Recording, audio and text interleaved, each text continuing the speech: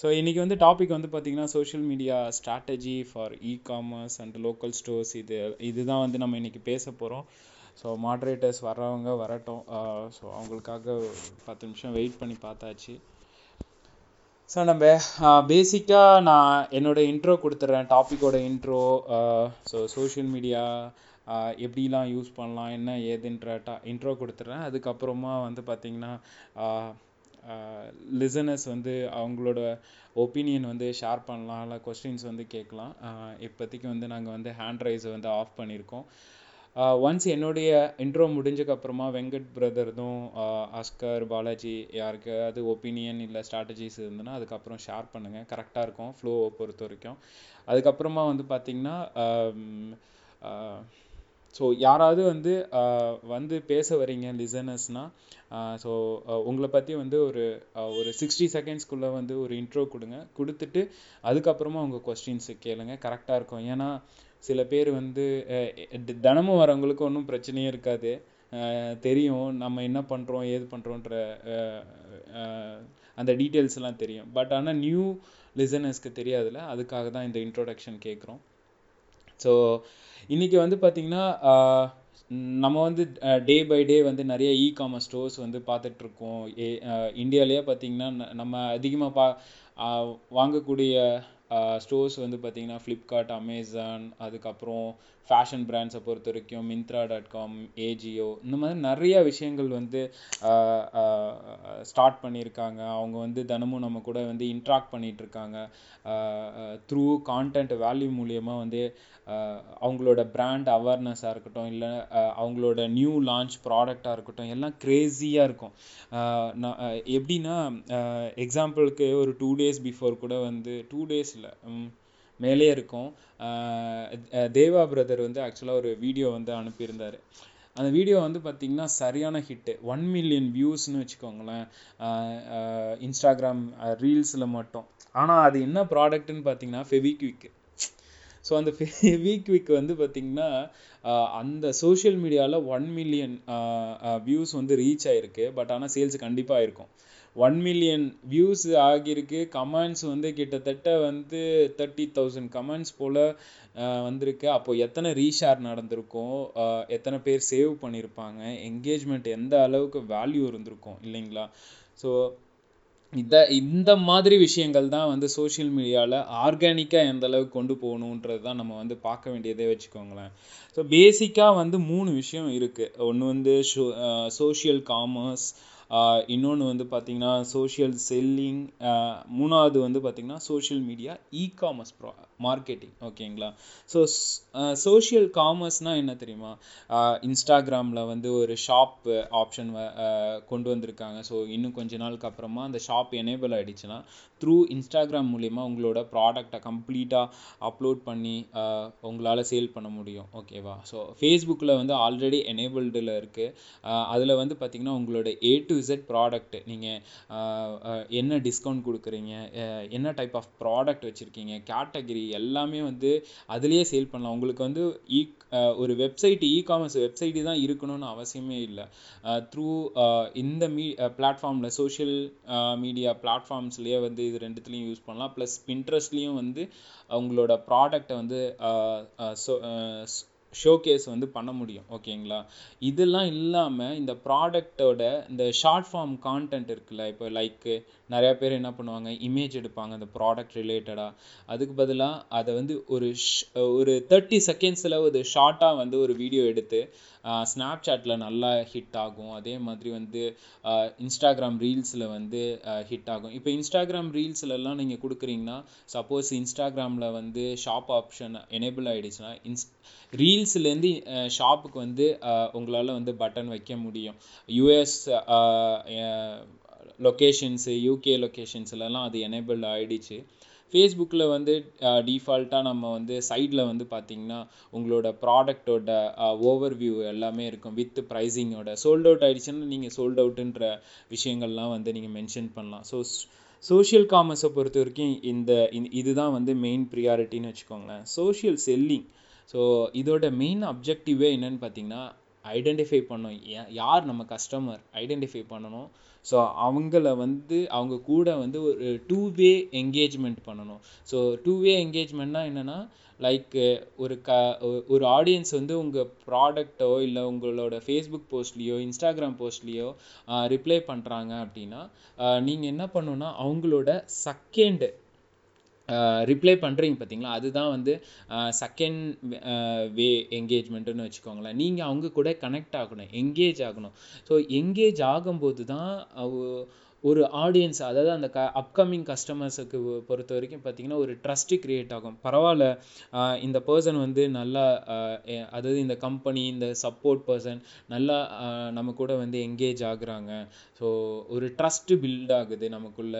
அப்போ நம்ம இந்த ப்ராடக்டை வந்து வாங்கி பார்க்கலாம் அப்படின்ற மாதிரி விஷயங்கள்லாம் வந்து க்ரியேட் ஆகும். ஸோ டிஃபால்ட்டாக வந்து சேல்ஸும் கன்வெர்ட் ஆகிடும்னு வச்சுக்கோங்களேன்.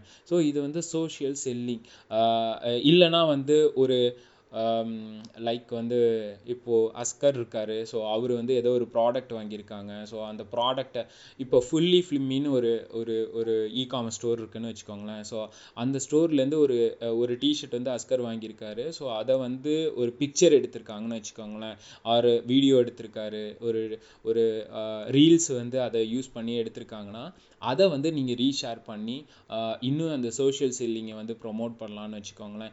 இதெல்லாம் வந்து ஜஸ்ட் ஒரு கிரியேட்டிவ் தான். நம்மளோட மணி இன்வெஸ்ட் பண்ணாமலே ஆர்கானிக்காக வந்து இ-காமர்ஸ் ஸ்டோரை இன்னும் எந்த அளவுக்கு வந்து டெவலப் பண்ண முடியும் அப்படின்ற சின்ன சின்ன விஷயங்கள் தான் வச்சுக்கோங்களேன். ஸோ மூணாவது வந்து பார்த்திங்கன்னா டிஃபால்ட்டாக சோஷியல் மீடியா இ-காமர்ஸ் மார்க்கெட்டிங். இது வந்து பார்த்திங்கன்னா நம்மளோட ப்ராடக்டை வந்து அவேர்னஸ் கொண்டு போகணும், இல்லை பிராண்ட் அவேர்னஸ் கொண்டு போகணும், இல்லை ரீச் கொண்டு போகணுன்னா ஆப்வியஸாக வந்து பார்த்திங்கன்னா பெய்டு கேம்பெயின்ஸ் வந்து நம்ம ரன் பண்ணுவோம் இல்லைங்களா. ஸோ நீங்கள் ஆட் மேனேஜருக்குள்ளே போனீங்கன்னா அப்ஜெக்டிவ் அவனே ஷோ பண்ணியிருப்பான். உனக்கு என்ன தேவை, பிராண்ட் அவேர்னஸா, இல்லை ரீச் வேணுமா, இல்லை உனக்கு டிராஃபிக் வேணுமா அப்படின்ட்டு. ஸோ டிஃபால்ட்டாக வந்து பார்த்திங்கன்னா இ-காமர்ஸ் எல்லாருமே என்ன யூஸ் பண்ணுவாங்க அப்படின்னு பார்த்திங்கன்னா லைக் ஸ்டோர் டிராஃபிக்கு, இல்லைனா வந்து கேட்லாக் சேல்ஸு, கன்வர்ஷன்ஸு, இந்த 3 அப்ஜெக்டிவ் தான் வந்து மேக்ஸிமம் இ-காமர்ஸ் பிராண்ட்ஸ் எல்லாருமே வந்து இதை யூஸ் பண்ணுவாங்க. ப்ளஸ் அவங்களுக்கு தேவையான விஷயங்கள் என்னென்னா கன்வர்ஷன் ஆகணும், சேல்ஸ் ஆகணும். இல்லைனா வந்து சில பிராண்டுக்கு வந்து அப்ஜெக்டிவ் என்னவாக இருக்கும்னா, எனக்கு வந்து ஃபேன்ஸ் வந்து நம்பர் ஆஃப் ஃபேன்ஸ் வந்து அதிகமாகணும்னு வச்சுருப்பாங்க. சில பேர் வந்து இல்லை எனக்கு வந்து ஒரு ஆஃபர் நான் வந்து ரிலீஸ் பண்ணுறேன் என்னுடைய அப்கமிங் ப்ராடக்ட்டுக்கு. ஸோ இந்த போஸ்ட்டை வந்து நிறைய பேர் லைக் பண்ணணும், கமெண்ட் பண்ணணும், ஐ மீன் என்கேஜ்மெண்ட் அதிகமாக இருக்கணும்னுக்காகவே கேம்பெயின் ரன் பண்ணுறவங்க ஒரு செட் ஆஃப் இ-காமர்ஸ் பிராண்ட்ஸ் இருப்பாங்க. சில செட் ஆஃப் இ-காமர்ஸ் பிராண்ட்ஸை பொறுத்த வரைக்கும் பார்த்திங்கன்னா, நான் சேல்லாம் பண்ணலப்பா, நான் வந்து கான்டென்ட் வேல்யூ கொடுக்குறேன், என்னுடைய ஆடியன்ஸ் வந்து என்டர்டெயின்மெண்ட்டாக இருக்கணும்னுக்காக. ஸோ அது ரீச் கொண்டு போவாங்க. ஜஸ்ட்டு வந்து இப்போ நான் ஆஸ்கரை பேஸ் பண்ணி ஒரு வீடியோ சொன்னேன் பார்த்தீங்களா. ஸோ அந்த வீடியோ வந்து ரீச் கொண்டு போகிறாங்க அப்படின்னா ஆட்டோமேட்டிக்காக ரீச் கொண்டு போகும்போதே வந்து சில கொஞ்சம் லைக்ஸு, கமெண்ட்ஸு, ரீஷேர்ஸு இதெல்லாமே டிஃபால்ட்டாக வந்து நடக்க ஆரம்பிச்சிடும்னு வச்சுக்கோங்களேன். ஸோ ஒவ்வொரு பிராண்டுக்கும் ஒரு கோல் இருக்கும், ஒவ்வொரு அப்ஜெக்டிவ் இருக்கும். ஸோ நான் என்ன சொல்ல வரேன்னா, உங்களோட பிராண்டுக்கு என்ன கோல், என்ன அப்ஜெக்டிவ், இதை வந்து நீங்கள் கிளியர் கட்டாக திங்க் பண்ணி வச்சுக்கோங்க. ப்ளஸ் வந்து பார்த்திங்கன்னா ஒரு ப்ராடக்டை நீங்கள் கொண்டு வரீங்க, ப்ரொமோட் பண்ண போகிறீங்கன்னா நான் என்னுடைய ரெக்கமெண்டேஷன் ஃபஸ்ட்டு வந்து கேட்டிங்கன்னா பெய்டு போகவே போகாதீங்க. எந்த அளவுக்கு க்ரேஸியான ஒரு விஷயத்தை திங்க் பண்ணி க்ரியேட்டிவாக திங்க் பண்ணி அதை வந்து ஆர்கானிக்காக வைரலாக வந்து கொண்டு வர முடியுமான்றதை மட்டும் நீங்கள் வந்து திங்க் பண்ணணும். அதுதான் வந்து ஒரு மெயின் ஃபோக்கஸாகவே இருக்கணும்னு வச்சுக்கோங்களேன். என்னெல்லாம் கேட்டால் என்கிட்ட காசே இருந்தாலும் நான் என்ன யோசிப்பேன்னா, மேக்ஸிமம் இதை எப்படி ஃப்ரீயாக க்ரேஸியாக திங்க் பண்ணலாம் அப்படின்றது தான் வந்து நான் யோசிப்பேன். லாஸ்ட் இயர் வந்து ஒரு இது வந்து நான் கேள்விப்பட்டேன்.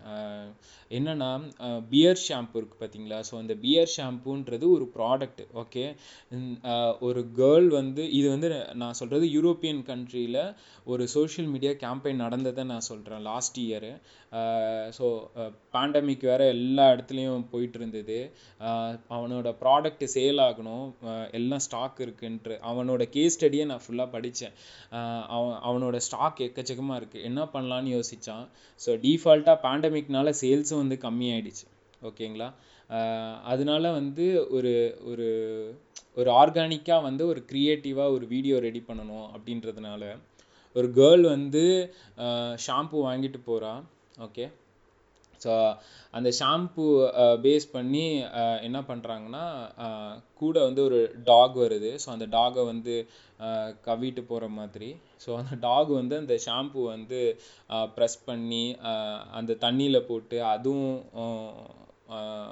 அதாவது ஐ மீன் அந்த பாத்து ஓகேவா பண்ணுற மாதிரின்னு வச்சுக்கோங்களேன். அந்த மாதிரி வந்து ஒரு குட்டி வீடியோ ரெடி பண்ணியிருக்காங்க. அது வந்து சோஷியல் மீடியாவில் ஷேர் பண்ணி எக்கச்சக்கமான வியூஸு ஷேரு. இப்போ வந்து அந்த பொண்ணு வந்து பை எண்டு வந்து பார்த்திங்கன்னா நான் இந்த பீர் ஷாப்பு வாங்கினது வேஸ்ட்டாக போயிடுச்சு, எனக்குன்னு ஒன்றுமே இல்லையே அப்படின்னு சொன்ன மாதிரி. ஓகேவா, இதுதான் அந்த கேஸ் ஸ்டடியில் இருந்ததுன்னு வச்சுக்கோங்களேன். ஸோ எண்டில் வந்து பார்த்திங்கன்னா அந்த பொண்ணு வந்து இந்த ப்ராடக்டை காட்டிடுச்சு அந்த கேமராவில். ஓகேவா, இது வந்து பார்க்கும்போது அந்த வீடியோவே எப்படி இருக்கும்னா இன்டென்ஷனாக வந்து கிரியேட் பண்ண மாதிரியே இருக்கு, ரொம்ப நேச்சுரலாக இருக்கும். அது வந்து ஒரு ப்ரீ பிளான்டு மாதிரியே இருக்கவே இருக்காதுன்னு வச்சுக்கோங்களேன். இந்த மாதிரி வந்து உங்களோட ப்ராடக்ட் என்னவோ, இப்போ ஹெர்பல்னா ஹெர்பலுக்கு தகுந்த மாதிரி ஒரு கிரேசியான விஷயங்கள் யோசிச்சிங்கனாலே நல்லா கிடைக்கும்னு வச்சுக்கோங்களேன். ஆனால் இப்படி கூட யோசிக்கலாம், இப்போ ஒரு ஹெர்பல் ப்ராடக்ட் இருக்குது, பட் ஆனால் அந்த பவுடர் வந்து நம்ம உள்ள ஒரு வாட்டரில் மிக்ஸ் பண்ணி அது வந்து உள்ளே வந்து நம்ம குடிக்கிறதுக்குன்னு வச்சுக்கோங்களேன். பட் ஆனால் அந்த ஹெர்பல் வந்து ஒரு கிரேசியாக வந்து இந்த ஹெர்பலை நான் தலைக்கு குளித்து பார்த்தா என்ன தான் ஆகுதுன்னு பார்க்கலாமே அப்படின்னு சொல்லிட்டு நீங்கள் என்ன பண்ணலான்னா ஒரு vlogging மாதிரி நான் இதை வந்து டெஸ்ட் பண்ணிக்க போகிறேன் அப்படின்னு சொல்லிட்டு அந்த ப்ராடக்டோட லேபிள்லாம் காமிச்சு கிரேசியாக ஏதாவது ஒன்று பண்ணலாம். இங்கே வந்து எல்லாருக்கும் வந்து என்டர்டெயின்மெண்ட் தாங்க தேவைப்படுது. என்டர்டெயின்மெண்ட் மூலிமா உங்களோட ப்ராடக்டோட வேல்யூ எந்த அளவுக்கு நீங்கள் கொடுக்க போகிறீங்க அப்படின்றது தான் இங்கே வந்து ஒரு முக்கியமான விஷயமே. நீங்கள் என்ன ப்ராடக்ட் வேணாலும் கொண்டு வாங்க. இப்போ சாரீஸ்லாம் பொறுத்த வரைக்கும் பார்த்தீங்கன்னா இன்ஸ்டாகிராமில் ரீல்ஸ் இருக்கே, அவ்வளோ டைப்ஸ் ஆஃப் ஃபன்னியான அந்த வீடியோஸும் இருக்குது. ட்ரெடிஷ்னலாக அந்த சாரியை வேர் பண்ணிட்டு ஒரு பேக்ரவுண்டில் வந்து இப்போ ட்ரெண்டிங்கான சாங்ஸு இல்லைனா நம்ம ஓல்டு 80s 90s இளையராஜா சாங்லாம் போட்டுலாம் அவ்வளோ பாப்புலர் பண்ணுறாங்க. ஒரு ஸ்லோ மோஷன் வீடியோ போகும், பேக் எண்டில் வந்து பார்த்திங்கன்னா 80s 90s பேஸ் பண்ணி ஒரு இளையராஜா சாங் ஓடும், அதுக்கு ஒரு கமெண்ட்டு ஒரு நிறைய ஷேர்ஸ் நடக்கும், இது மாதிரிலாம் போயிட்டுருக்கும்.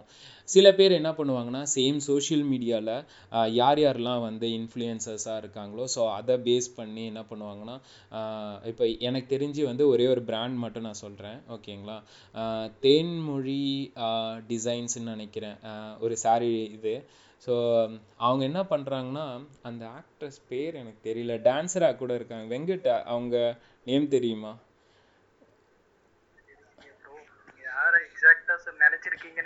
இந்த சந்தானம் லேட்டஸ்ட் படத்துல அந்த புலிமாமான்னு ஒரு சாங், அஸ்வினி ஓகே. ஸோ அந்த தேன்மொழி டிசைன்ஸோட மேக்ஸிமம் பிராண்ட் அம்பாசிடர் இன்ஃப்ளூயன்சர் யாருன்னு பார்த்தீங்கன்னா அஸ்வினி தான். ஸோ சேம் இன்ஸ்டாகிராம் யூஸ் பண்ணி அவங்க என்ன பண்ணுறாங்கன்னா டோட்டலாக வந்து அவங்களோட பிராண்ட் ரீச் இதெல்லாம் வந்து வேறு லெவல் வந்து கொண்டு போகிறாங்கன்னு வைங்களேன். ஸோ நீங்கள் நல்ல கான்செப்ட் இருக்குது, கிரேசியாக கான்செப்ட் இருக்குன்னா நீங்களே ட்ரை பண்ணுங்கள். இல்லை எனக்கு அதெல்லாம் வேணாம், கேமரா ஷை இருக்குது, அப்படி இருக்குது இப்படி இருக்குன்னு எதாவது யோசிச்சிங்க அப்படின்னா இந்த மாதிரி இன்ஃப்ளூயன்சர் யார் இன்ஸ்டாகிராமில் பாப்புலராக இருக்காங்க, யார் ஃபேஸ்புக்கில் பாப்புலராக இருக்காங்க, யார் வந்து ஸ்னாப்சாட்டில் பாப்புலராக இருக்காங்க, இந்த மாதிரி வந்து ஃபைண்ட் அவுட் பண்ணுங்கள். ஸோ ஃபேஷன் பிராண்ட்ஸ் எல்லாருக்கும் வந்து ஹிட் ஆகுன்னு வச்சுக்கோங்களேன். வேறு என்ன டைப் ஆஃப் ப்ராடக்ட்ஸு இப்போது ஸ்டார்ட் அப்பில் இருக்கிறவங்க இருக்காங்க தெரில எனக்கு. நான் இப்போ ரீசன்ட் என்ன ப்ரோ பியூட்டி ப்ராடக்ட்ஸ் எல்லாருமே அதான், இந்த ஃபேஷன் பியூட்டி எல்லாமே வந்து ஒரே கேட்டகரி தான்.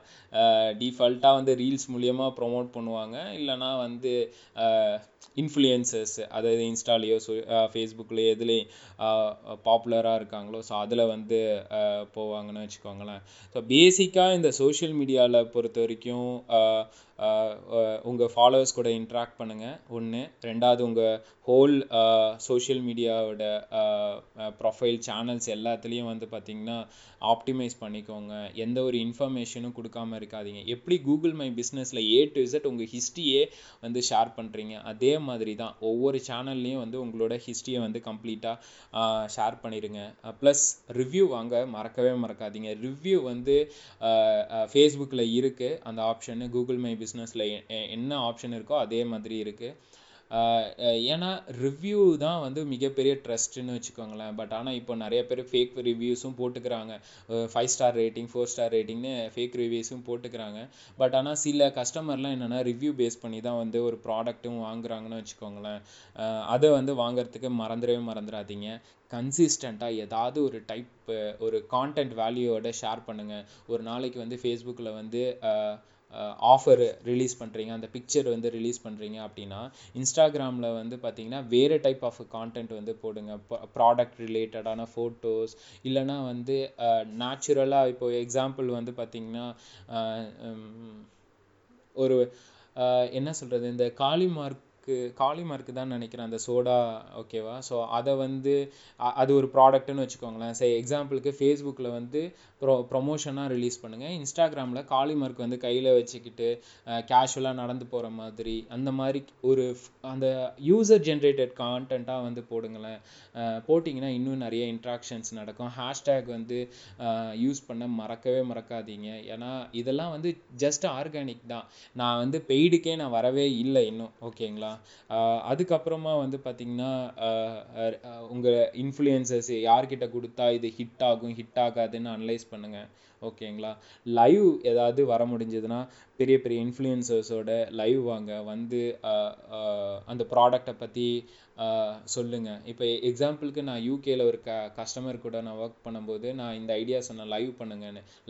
நம்மளோட ப்ராடக்ட் எப்படி நான் லைவ் பண்ணுறது அப்படின்ட்டு. சரி ஓகே, நான் என்ன பண்ணுறேன்னா ஒரு பர்சனை உங்களுக்குன்னு டெடிகேட்டடாக ஹையர் பண்ணுறேன். ஸோ அந்த பர்சன் வந்து உங்களை வந்து இன்டர்வியூ எடுக்கிற மாதிரியோ இல்லை உங்கள் ப்ராடக்டை பற்றி வந்து டவுட்டு கேட்குற மாதிரி இருக்கும்.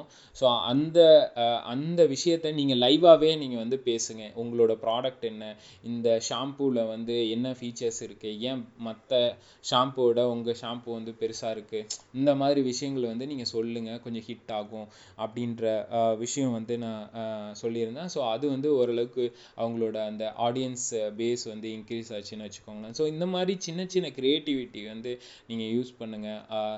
டைப் ஆஃப் கான்டென்ட்டை பொறுத்த வரைக்கும் பார்த்தீங்கன்னா இமேஜ் கான்டென்ட் இருக்குது, வீடியோ கான்டென்ட் இருக்குது, கரோசல்ஸ் இருக்குது, இந்த மாதிரி விஷயங்கள்லாமும் இருக்குன்னு வச்சுக்கோங்களேன். ஓகே, ஸோ இதெல்லாமே ஒரு கைண்ட் ஆஃப் ஸ்ட்ராட்டஜி தான். இந்த ஸ்ட்ராட்டஜி இல்லாமல் பெய்டு இருக்குது. ஃபேஸ்புக்கோட ஆட்ஸ் இருக்குது, இன்ஸ்டாகிராமோட ஆட்ஸ்லாம் இருக்குது, ஓகேங்களா. ஸோ ஃபஸ்ட்டு நான் இதை பிரேக் விட்டுக்கிறேன். வெங்கட், ஆஸ்கர், கந்தா ப்ரோவோட ஒப்பீனியன் ஆர் ஸ்ட்ராட்டஜிஸ்லாம் இருந்ததுன்னா அதோடையே நான் வந்து இந்த பெய்டு ஸ்ட்ராட்டஜிஸ் இது எனக்கு என்னென்னலாம் நான் எக்ஸ்பெரிமெண்ட் பண்ணேன், ஸோ எனக்கு என்ன ரிசல்ட் கிடச்சிதுன்றது நான் ஷேர் பண்ண ஆரம்பிக்கிறேன். Thank you so much.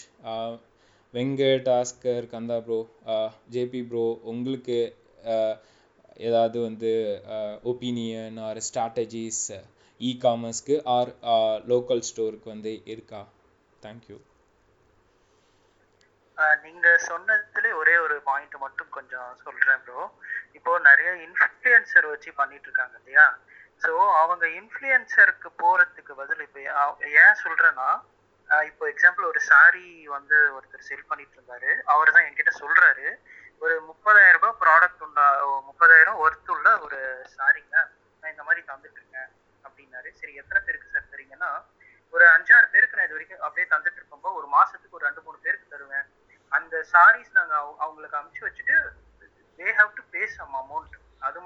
அந்த சாரியும் அமுச்சு விடுறாங்க, அதே மாதிரி சம்டைம்ஸ் பேமெண்ட்டும் அமுச்சு விடுவாங்க. அந்த சாரி அவங்களுக்கே தான் ஆக்சுவலா, அவங்க திருப்பி ரிட்டர்ன்லாம் பண்ண மாட்டாங்க. ஸோ இப்படி பார்த்தீங்கன்னா ஒரு 1 மந்த்துக்கே பார்த்தீங்கன்னா கிட்டத்தட்ட ஒரு 1 lakh பக்கம் அவருக்கு போயிடுச்சு இந்த விஷயத்துக்கு, அவர் இன்ஃப்ளூயன்சருக்கு செலவு பண்றது. ஸோ இந்த மாதிரிலாம் இந்த பார்த்தீங்கன்னா பார்த்தீங்கன்னா 1 மந்த்துக்கு தான் செலவு பண்ணாரு. ஆனா இந்த மாதிரி வந்து ரெகுலரா ஒரு பண்ண முடியுமான்னு தெரியல. ஸோ நாங்க என்ன பண்ணோம்னா, சார் நீங்க இப்படி நீங்க செலவு பண்றதுக்கு ஜஸ்ட் வந்து நீங்க மாடல்ஸோ இல்ல ஒரு இன்ஃப்ளூயன்சரோ அம்பாசிடர் மாதிரி ஹையர் பண்ணி ஒரு போட்டோ ஷூட்டோ ஒரு சின்ன ஆடோ கூட நீங்க வந்து எடுத்துக்கலாம் அப்படின்ற மாதிரி நீங்க. ஏன்னா இது நாங்க ட்ரை பண்ணோம் 3 இயர்ஸ்க்கு பிஃபோர் ஒரு பியூட்டி ப்ராடக்ட்டுக்கு தான் பண்ணோம். இதுல வந்து பாத்தீங்கன்னா அந்த லேடியை வந்து ஹையர் பண்ணி ஒரு அவங்க பாத்தீங்கன்னா இப்போ இப்போ மார்க்கெட் ரேட்டுக்கு பிரகாரம் வந்து பாத்தீங்கன்னா ஒரு 3 to 4 hours தான் வந்து ஷூட்ல இருப்பாங்க. So we have to pay some amount 15 to 20 அந்த மாதிரி பே பண்ணணும். ஸோ நீங்க அதுல அப்படி பண்ணும்போது இன்ஃப்ளூயன்சர்ல இப்போ நீங்க அவங்க இன்ஸ்டாகிராம்ல அவங்க ஆட்ஸ் எல்லாம் இன்ஸ்டாகிராம்ல நம்ம ப்ராடக்ட்டை காட்டுவாங்க. ஆனா என்ன இங்க பிரச்சனைனா அவங்க தினைக்கும் ஒரு ஒரு ப்ராடக்ட் காட்டுறாங்க. ஸோ இங்க பிரச்சனையே அதுதான். நம்ம ப்ராடக்ட் கரெக்டான ப்ராப்பரா ரீச் ஆகுமா அப்படின்றதுல வந்து ஒரு கொஸ்டின் மார்க் இருக்கு. ஸோ இப்போ அந்த கன்சல்ட் பர்சனே வச்சு நம்ம வந்து ஒரு பிராண்டிங் மாதிரி அவங்க ஒரு அம்பாசிடர் மாதிரி வச்சு பண்ணும்போது அந்த பியூட்டி ப்ராடக்ட்டுக்கு ஒரு சீரியல் ஆக்ட்ரஸ் தான் நாங்கள் பார்பி கோஷ் அப்படின்ற ஒரு சீரியல் ஆக்டர் தான் வந்து வச்சு ஒரு இது பண்ணோம். அப்போ நாங்கள் பண்ணிட்டு என்ன பண்ணோம்னா இந்த மாதிரி அந்த அவ்வளோ செலவு பண்ணுறதுக்கு இதில் செலவு பண்ணோம். இதில் செலவு பண்ணிட்டு பார்த்தீங்கன்னா இப்போ பண்ணும்போது கன்வர்ஷன்ஸ் வந்து when go with the paid ads plus அந்த அவங்களோட ஃபேஸையும் யூஸ் பண்ணி பெய்ட் ஆட்ஸை போகும்போது இதுக்கு முன்னாடி பண்ணாரோட இது பயங்கரமா ஒர்க் அவுட் ஆச்சு. ஆக்சுவலா நீங்க அதான் இன்ஃப்ளூயன்சர் இப்படி போறதுக்கு பதில் நீங்க இப்படியும் பண்ணலாம் அப்படின்றது தான் நான் ஆட் பண்ணலாம்னு. வெங்கட், இன்ஃப்ளூயன்சர்ஸ்லாம் நார்மலாக எவ்வளோ சார்ஜ் பண்ணுறாங்க கம்பேர் வித் பெய்டு கேம்பெயினோட? இப்போ நிறைய பேருக்கு வந்து பார்த்தீங்கன்னா ஆமா ப்ரோ, இப்போ எப்படின்னா 10ல இருந்து ஸ்டார்ட் ஆகுது உங்களுக்கு. அந்த ஒரு அவங்க ப்ராடக்ட் வந்து போடுறதுக்கு 10ல இருந்து ஆரம்பிச்சு 40,000 வரைக்கும் வாங்குறாங்க உங்களுக்கு இன்ஃப்ளூயன்சர்ல. பட் ஆனால் இப்போது 40,000 நம்ம பே பண்ணுறோம் பெய்டு கேம்பெயினுக்கு, ஓகேங்களா? ஸோ அதில் வந்து வர ரிசல்ட்டும் இந்த மாதிரி இன்ஃப்ளூயன்சர்கிட்ட கொடுத்து வர ரிசல்ட்டும் ஒன்றா இருக்கா? நான் இது வரைக்கும் இன்ஃப்ளூயன்சரை நான் ட்ரை பண்ணதில்லை. அதுதான் நான் சொல்கிறேன். அந்த ரிசல்ட்ஸ் வந்து அவங்களுக்கு டிசப்பாயிண்ட் தான். ஏன்னா அவங்க வந்து இப்போ எல்லா இன்ஃப்ளூயன்சரும் என்ன ஆரம்பிச்சிட்டாங்கன்னா நீங்கள் மேக்ஸிமம் நீங்களே பார்க்கலாம். மேக்ஸிமம் இந்த சீரியல் ஆக்டர்ஸாக இருக்கட்டும் இன்ஃப்ளூயன்சராக இருக்கட்டும் ஒரு ப்ராடக்ட் தூக்கிட்டு வந்துடுறாங்க. வாரத்துக்கு ஒரு மூணு போஸ்டாவது அவங்களுக்கு ப்ராடக்ட் ரிலேட்டடாகவே இருக்குது. ஆனால் நம்மளுக்கு அது பர்டிகுலராக ரீச் ஆகுமா எக்ஸாக்டாக ரீச் ஆகுமா அப்படின்றது வந்து கிடையாது. நம்ம அதுக்கு வந்து பெய்ட் ஆட்ஸ் பண்ணிட்டே போகலாம். பட் நம்ம கிளைண்ட்ஸ் வந்து பார்த்தீங்கன்னா அதில் வந்து ரொம்ப நம்பிக்கையாக இருக்காங்க கம்பேர் டு பெய்ட் ஆட்ஸ். அந்த விஷயத்துல இல்லை இவங்க ஃபேஸ் வேல்யூ இருக்கு. கண்டிப்பாக அவங்க சொல்றது கரெக்ட் தான், ஃபேஸ் வேல்யூன்னு ஒன்று இருக்குதான். ஆனால் அது நீங்கள் இப்படி யூஸ் பண்ணிக்கலாம் இந்த இன்ஃப்ளூயன்சருக்கு. ஏன்னா அவங்க ஒருத்தங்களுக்கு மட்டும் அனுப்ப மாட்டாங்க. அவங்க எப்படின்னா ஒரு 4-5 பேருக்கு அமைச்சிருப்பாங்க. சில பேர் வந்து பார்த்தீங்கன்னா அந்த ப்ராடக்ட் ப்ரமோட் கூட பண்றதில்ல. ஒரு லாஸ்ட் இயர் இந்த ஒரு ப்ராப்ளமே வந்துச்சு. ஒரு ஸ்கேம் மாதிரி நிறைய பேருக்கு அமைச்சிருக்கோம். பட் அவங்க ப்ரமோட்டே பண்ணல. எங்க ப்ராடக்ட்டை மட்டும் வாங்கி வச்சுக்கிட்டாங்க, காசு மட்டும் வாங்கி வச்சுக்கிட்டாங்கன்ற மாதிரி ஒரு ப்ராப்ளம் கூட போச்சு. ஸோ நீங்க இப்படி பண்றதுக்கு உங்களை டைரக்டா வந்து ஹையர் பண்ணி நீங்க வந்து ஒரு 3 hours 4 hours வந்து அவங்களுக்கு ஒரு ஷூட் மாதிரி பண்ணி அவங்கள வந்து நீங்க வந்து அந்த ஃபேஸ் வேல்யூ அப்படி நீங்க யூஸ் பண்ணிக்கலாம் பெய்ட் ஆட்ஸ்ல வச்சு. ஸோ அது இன்னும் கொஞ்சம் நல்லா எஃபெக்டிவா இருக்கும். ரொம்ப மணி லாஸும் பண்ண தேவையில்லை. நம்ம அவங்கள பொறுத்த வரைக்கும் அந்த ஃபேஸ் வேல்யூவை நம்புறாங்கன்னா அதை வச்சு நம்ம இப்படி பண்ணிட்டு போயிடலான்ற. Okay bro. பட் ஆனால் லோக்கல் ஸ்டோருக்கு ஆனால் பெருசாக ஹிட் ஆகுமா என்ன சோஷியல் மீடியா?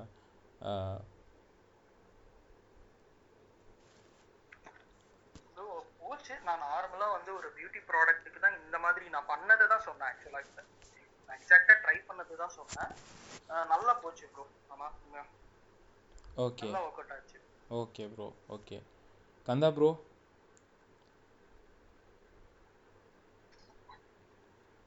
வணக்கம் ப்ரோ. சாரி, நான் நடுவில் தான் ஜாயின் பண்ணேன். ஸோ நான் கொஞ்ச நேரம் லிசன் பண்ணிக்கிறேன்.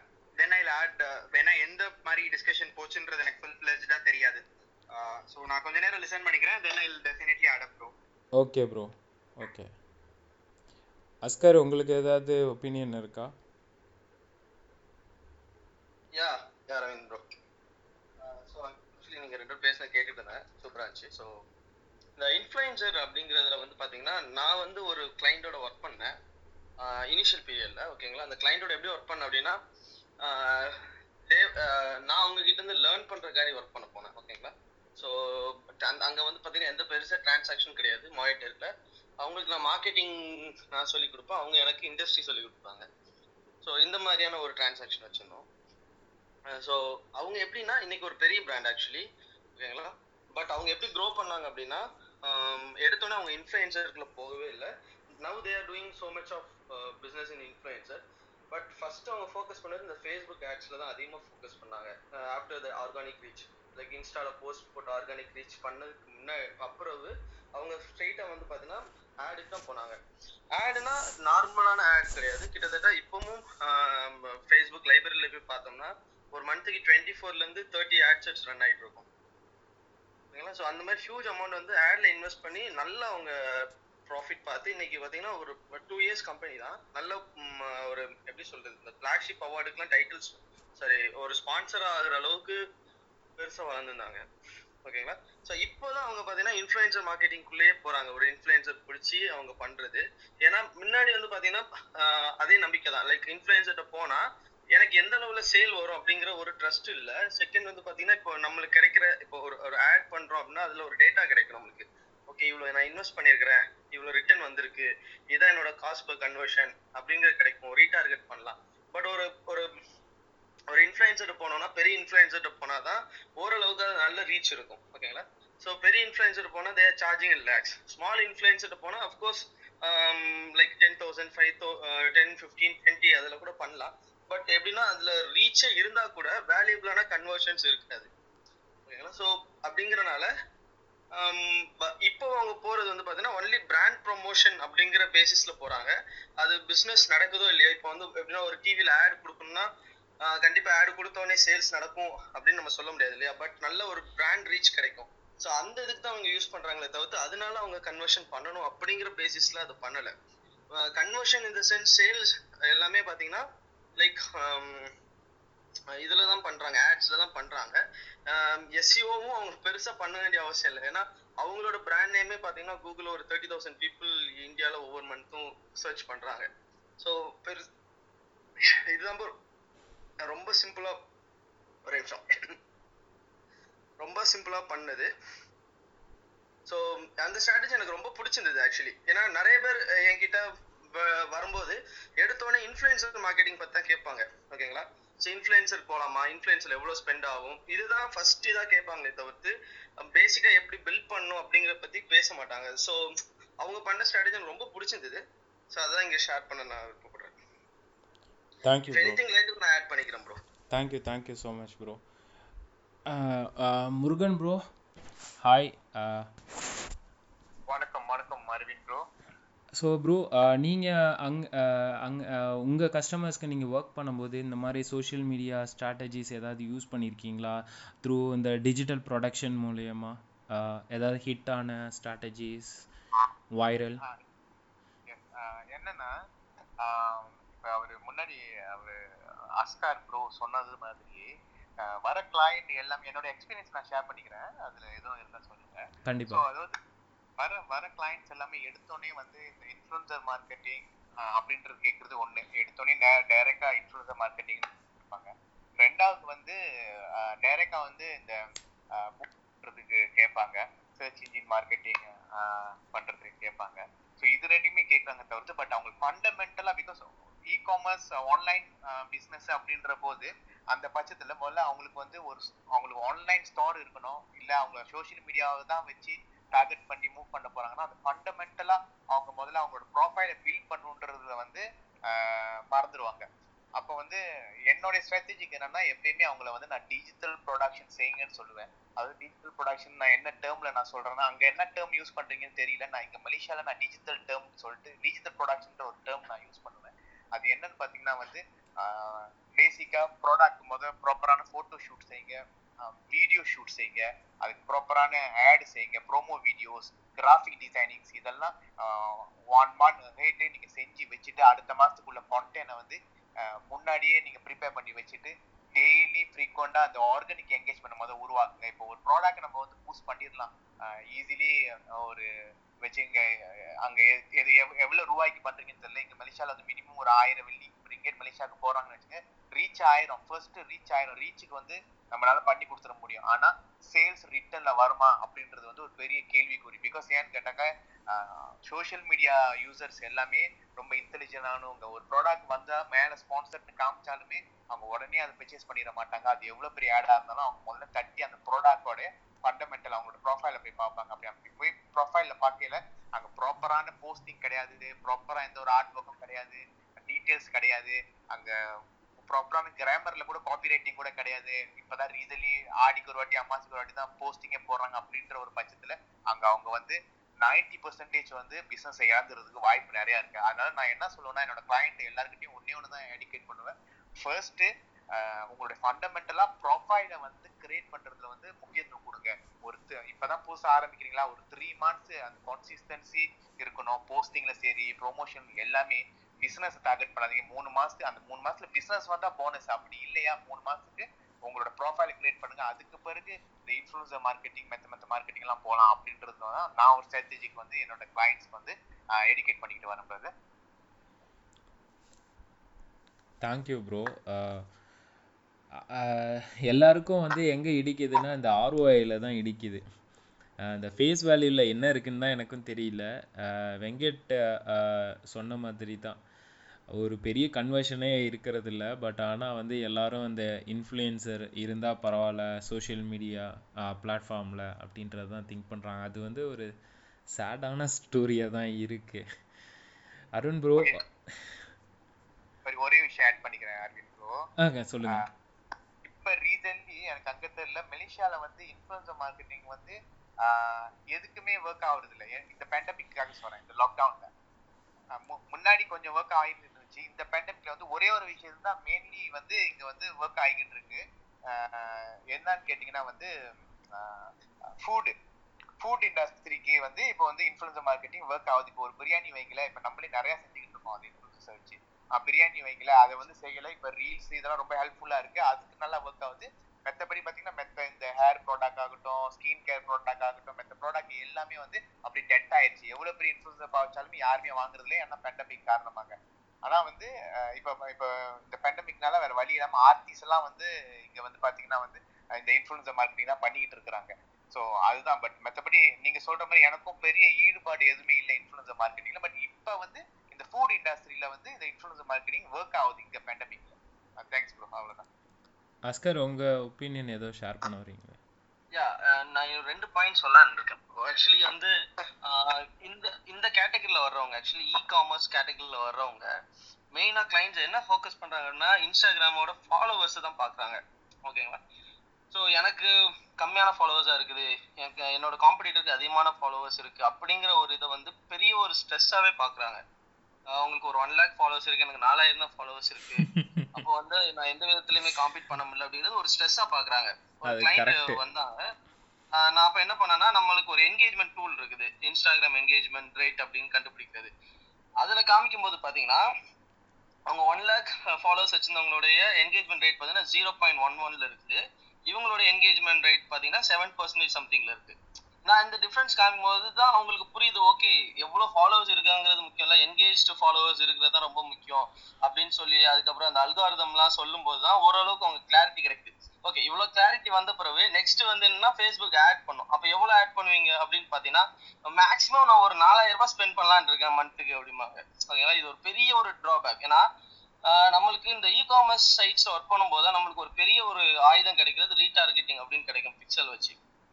ஆனா அதுலயும் பாத்தீங்கன்னா ஒரு 4000 மந்த்துக்கு ஸ்பெண்ட் பண்றாங்கன்னா கிட்டத்தட்ட 100 rupees 133 rupees தான் மினிமம் ஸ்பெண்டே. 74+ டாக்ஸஸ் அப்படிங்கும்போது கொஞ்சம் தான் எக்ஸ்ட்ரா பண்றாங்க.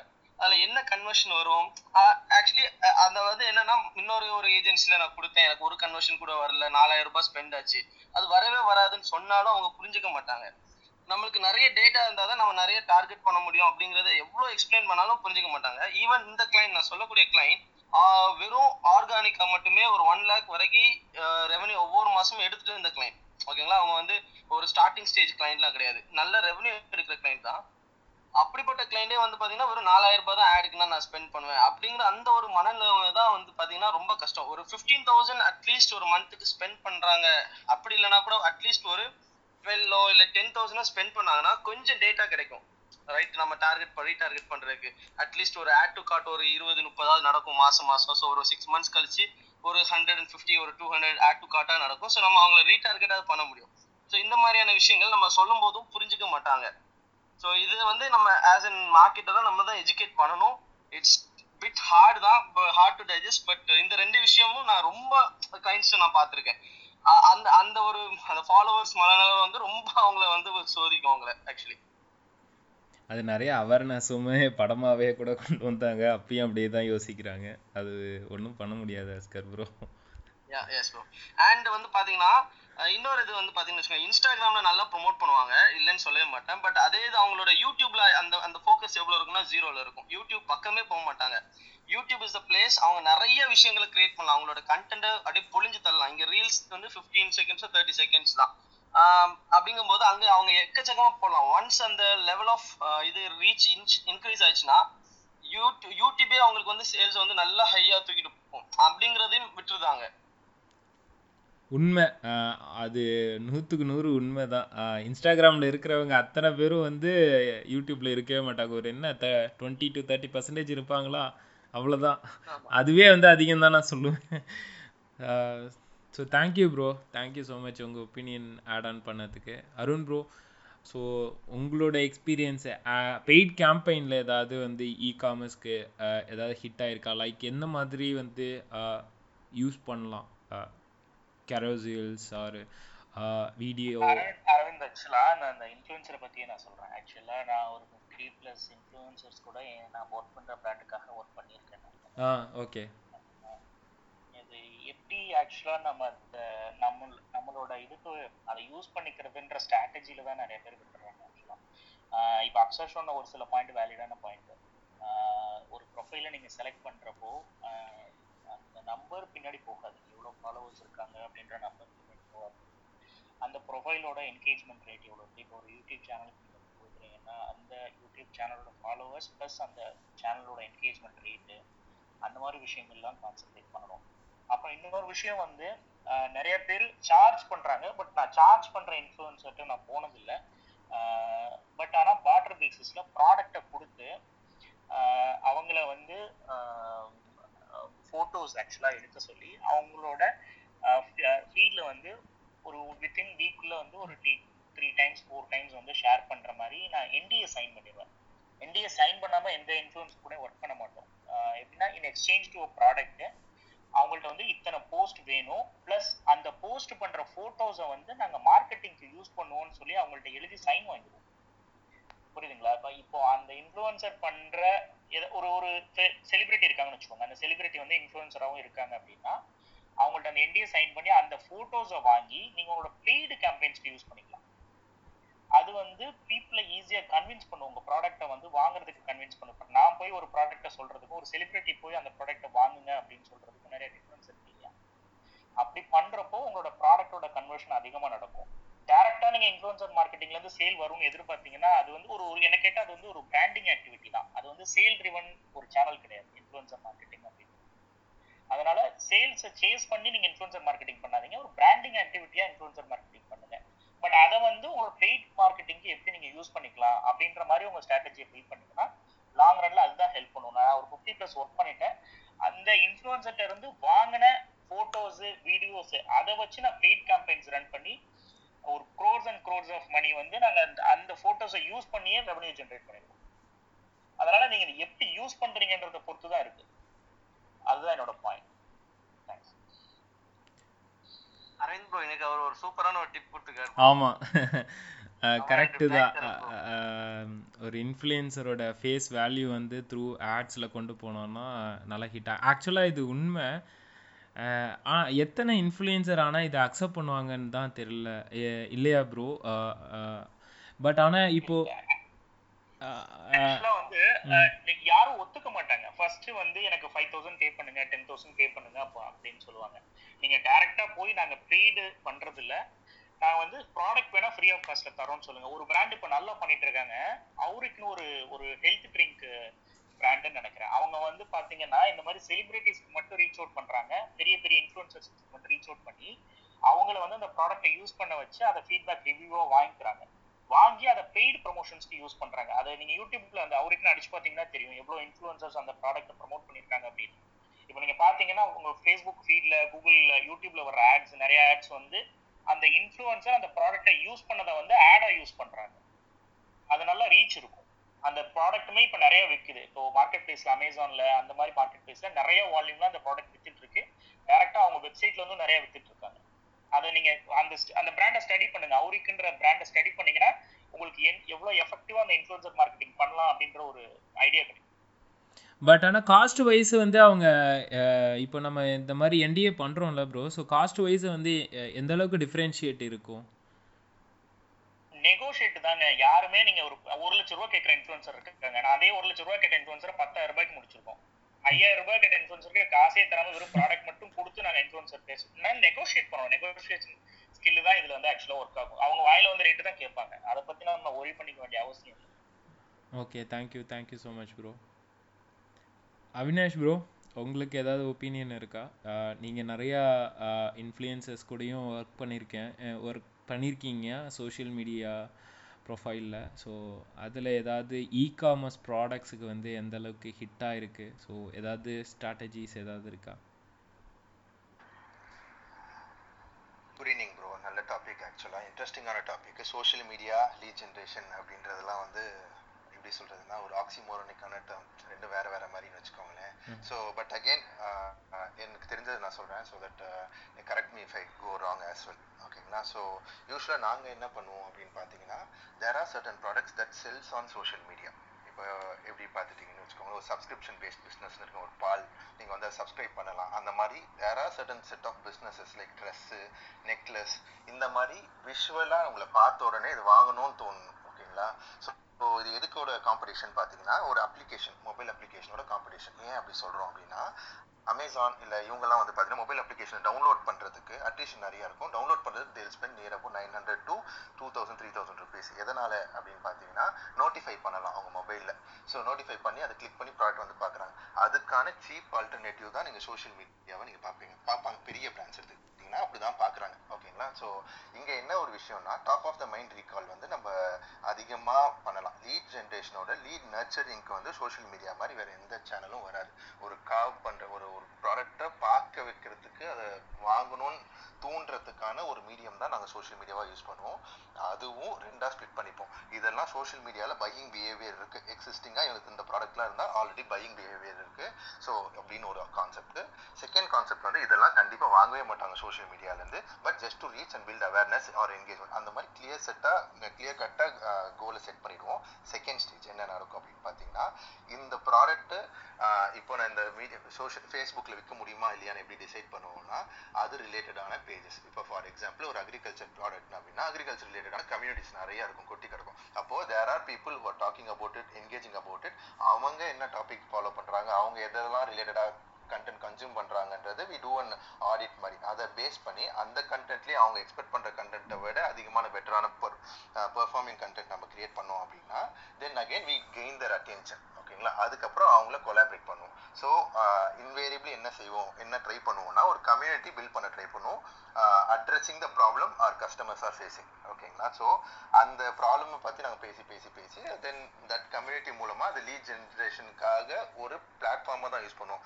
மேஜர்லி லீட் ஜென்ரேஷன்றது சில இண்டஸ்ட்ரிக்கு சோஷியல் மீடியா வந்து ரொம்ப நல்லா ஒர்க் ஆகும், மோஸ்ட் ஆஃப் த இண்டஸ்ட்ரிக்கு ஒர்க் பண்ண முடியாது. ஸோ அதை நாங்கள் ஸ்டார்டிங்கே வி செட் இட் கிளியர். இந்த இண்டஸ்ட்ரிக்கெலாம் இப்போ ஒரு எக்ஸாம்பிள் சொல்லணும்னு வச்சுக்கோங்களேன். இப்போ ஸ்டீல் இண்டஸ்ட்ரின்னு வச்சுக்கோங்களேன். இவங்க என்ன செய்வாங்க அப்படின்னா, லைக் என்னோடது வந்து மெக்கானிக் தான் வந்து இந்த வாங்குறாங்க. இவங்கெல்லாம் சோஷியல் மீடியா இருக்காங்க, அதனால நீங்கள் டெய்லியும் ஒரு போஸ்ட் போடுங்க, அதில் லீட்ஸ் வரணும்னா அதெல்லாம் நடக்கவே நடக்காது. ஏன்னா அந்த ஒரு பிஹேவியரே இல்லை. ஸோ அவங்கள போய் நீங்கள் புதுசாக ஒன்று கிரியேட் பண்ணணும்னா it's very very hard to create a behaviour. So அதனால் எக்ஸிஸ்டிங்காக இருக்கிறத வச்சு அதை எப்படி நர்ச்சர் பண்ணுறது தான் எங்களோட வேலை. Coming to the influencer point, as you rightly pointed out, like இப்போது பெரிய நீங்கள் வந்து இப்போ ஒரு 1,000 rupees 10,000 rupees இல்லை 1 lakh rupeesோட இப்போது ரீசெண்டாக நாங்கள் ஒரு கேம்பெயின் பண்ணோம்னு வச்சுக்கோங்களேன். ஒரு பெரிய இன்ஃப்ளூயன்சஸோட பெரிய கேம்பெயின் பண்ணோம். அந்த இடத்துல எப்படி வந்துச்சு அப்படின்னு பார்த்தீங்கன்னா, நாங்கள் அந்த இன்ஃப்ளூயன்சர் ஸ்பெசிஃபிக்காக யூஸ் பண்ணது என்ன அப்படின்னு பார்த்தீங்கன்னா, அவங்க ஸ்ட்ரென்த்தில் யூஸ் பண்ணுவோம். இப்போ நீங்கள் வந்து சொல்கிறது ஒன் ஆஃப் த வே அவங்களோட ஃபோட்டோவை யூஸ் பண்ணி தான் நான் இது பண்ணுவேன்றது. இது வந்து பெரும்பாலான கிரிக்கெட்டர்ஸ் ஆக்டர்ஸ் ஒத்துக்கிறாங்கன்னு வச்சுக்கோங்களேன். ப்ரொவைடர் அதுக்குன்னு ஒரு வேல்யூ இருக்கும். அந்த ஒரு போஸ்டோட வேல்யூ கால்குலேட் பண்ணுறதுக்கு ஒரு மெத்தட் இருக்குது. அதுக்குள்ளே நான் போகல. ராமி மாடல் ஒன்று யூஸ் பண்ணி கால்குலேட் பண்ணுவோம். பட் அந்த இதெல்லாம் நான் ரொம்ப டீட்டெயிலாக போகல. பட் ஜென்ரலாக அந்த வேல்யூக்கு கரெக்டாக நம்ம அட்ரஸ் பண்ணி ரீசனிங் பண்ணிட்டோம்னா அது வந்து ஒத்துப்பாங்க. அதுவும் மேலே எங்களுக்கு என்ன ஒர்க் ஆயிருக்கு அப்படின்னு பார்த்தீங்கன்னா, consider if it is a micro influencer ஒரு மேக்ரோ இன்ஃப்ளூயன்சராக இருந்தாங்க, அந்த கான்டெக்ட்ல எடுத்துக்கிட்டோம்னா அவங்களோட லைக் ஒரு ஆட் ஆக்சஸ் வாங்கி அவங்க பேஜ்லேருந்து ஆட் ரன் பண்ணுற அளவு கூட we have done campaign. So at a டைமில் கிராஸ் போஸ்ட் பண்ணியிருக்கோம். ஒரு அட்லீஸ்ட் ஒரு என்ன சொல்லலாம்னா ஒரு 140 பேஜஸ்க்குலாம் கிராஸ் போஸ்ட் பண்ணியிருக்கோம். அதே டைம் மற்ற இன்ஃப்ளூயன்சஸ் பேஜஸ் மூலமாக ஆட் ரன் பண்ணி அதுலேருந்து எங்களோட ஃபனலுக்கு டைரக்ட் பண்ணியிருக்கோம், எங்களோட சோஷியல் மீடியா பேஜஸ் டைரக்ட் பண்ணியிருக்கோம். அந்த மாதிரி உங்களுக்கு ரிட்டர்ன் ஆன் இன்வெஸ்ட்மெண்ட்ன்றது எதுலேயுமே வரவே வராது. அந்த டீல் அட்டைன் பண்ணுற அளவுக்கு அது என்ன காஸ்ட்டுக்கு வேணாலும் நீங்கள் போகலாம். ஸோ அதுக்கும் ஒரு ஆடியன்ஸ் பேஸ் தான். இப்போ என்னோட ப்ராடக்டோட கன்சியூமர் யாரோ அதே ஆடியன்ஸோட அஃபினிட்டி அவங்களோட கன்சியூமர்லேயும் இருந்தாங்கன்னா அந்த மாதிரி இன்ஃப்ளூயன்சர் ஹேண்ட் பிக் பண்ணி ஒரு 5 பேர் 6 பேராக இருந்தால் கூட இட் வில் டெஃபினெட்லி ஒர்க்குங்க.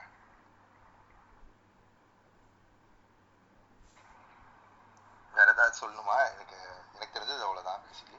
Thank you bro.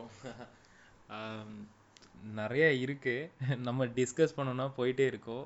ஸோ நெக்ஸ்ட் ரவுண்டில் நம்ம டிஸ்கஸ் பண்ணலாம் ப்ரோ. எனக்கு ஒரு செட் ஆஃப் கொஸ்டின்ஸ் இருக்குது.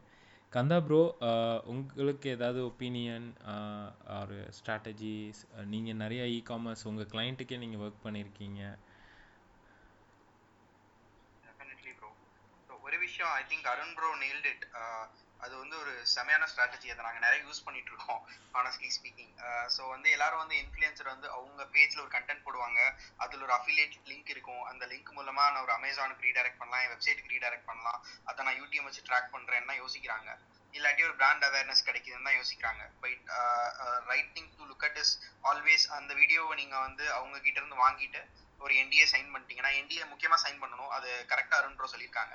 பண்ணாட்டி நாளை பின்ன அவங்க சொல்லுவாங்க என் கண்டென்ட்டை என் பெர்மிஷன் இல்லாமல் இவங்க யூஸ் பண்ணிட்டாங்க உங்கள் பேஜ்லன்னு சொல்லிட்டு நாளைக்கு லீகல் பேட்டில்ஸ் வரைக்கும் போக வாய்ப்புகள் உண்டு. நீங்கள் பெரிய பிராண்ட் ஆகும்போது always people are jealous about இல்லை.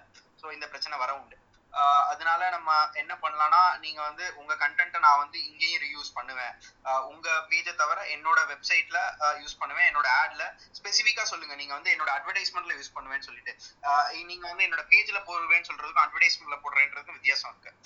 ஸோ நான் பெய்டு கேம்பெயின்ஸ்க்கு யூஸ் பண்ணுவேன்ற மாதிரி ஒரு என்டிஏ நீங்க போட்டீங்கன்னா tomorrow will not face any issue. அதை கண்டிப்பா பண்ணணும். அதுக்கு முன்னாடி ஒரு ஃபண்டமெண்டல் அண்டர்ஸ்டாண்டிங் எல்லாருக்கும் சொல்லலாம்னு நினைக்கிறேங்க.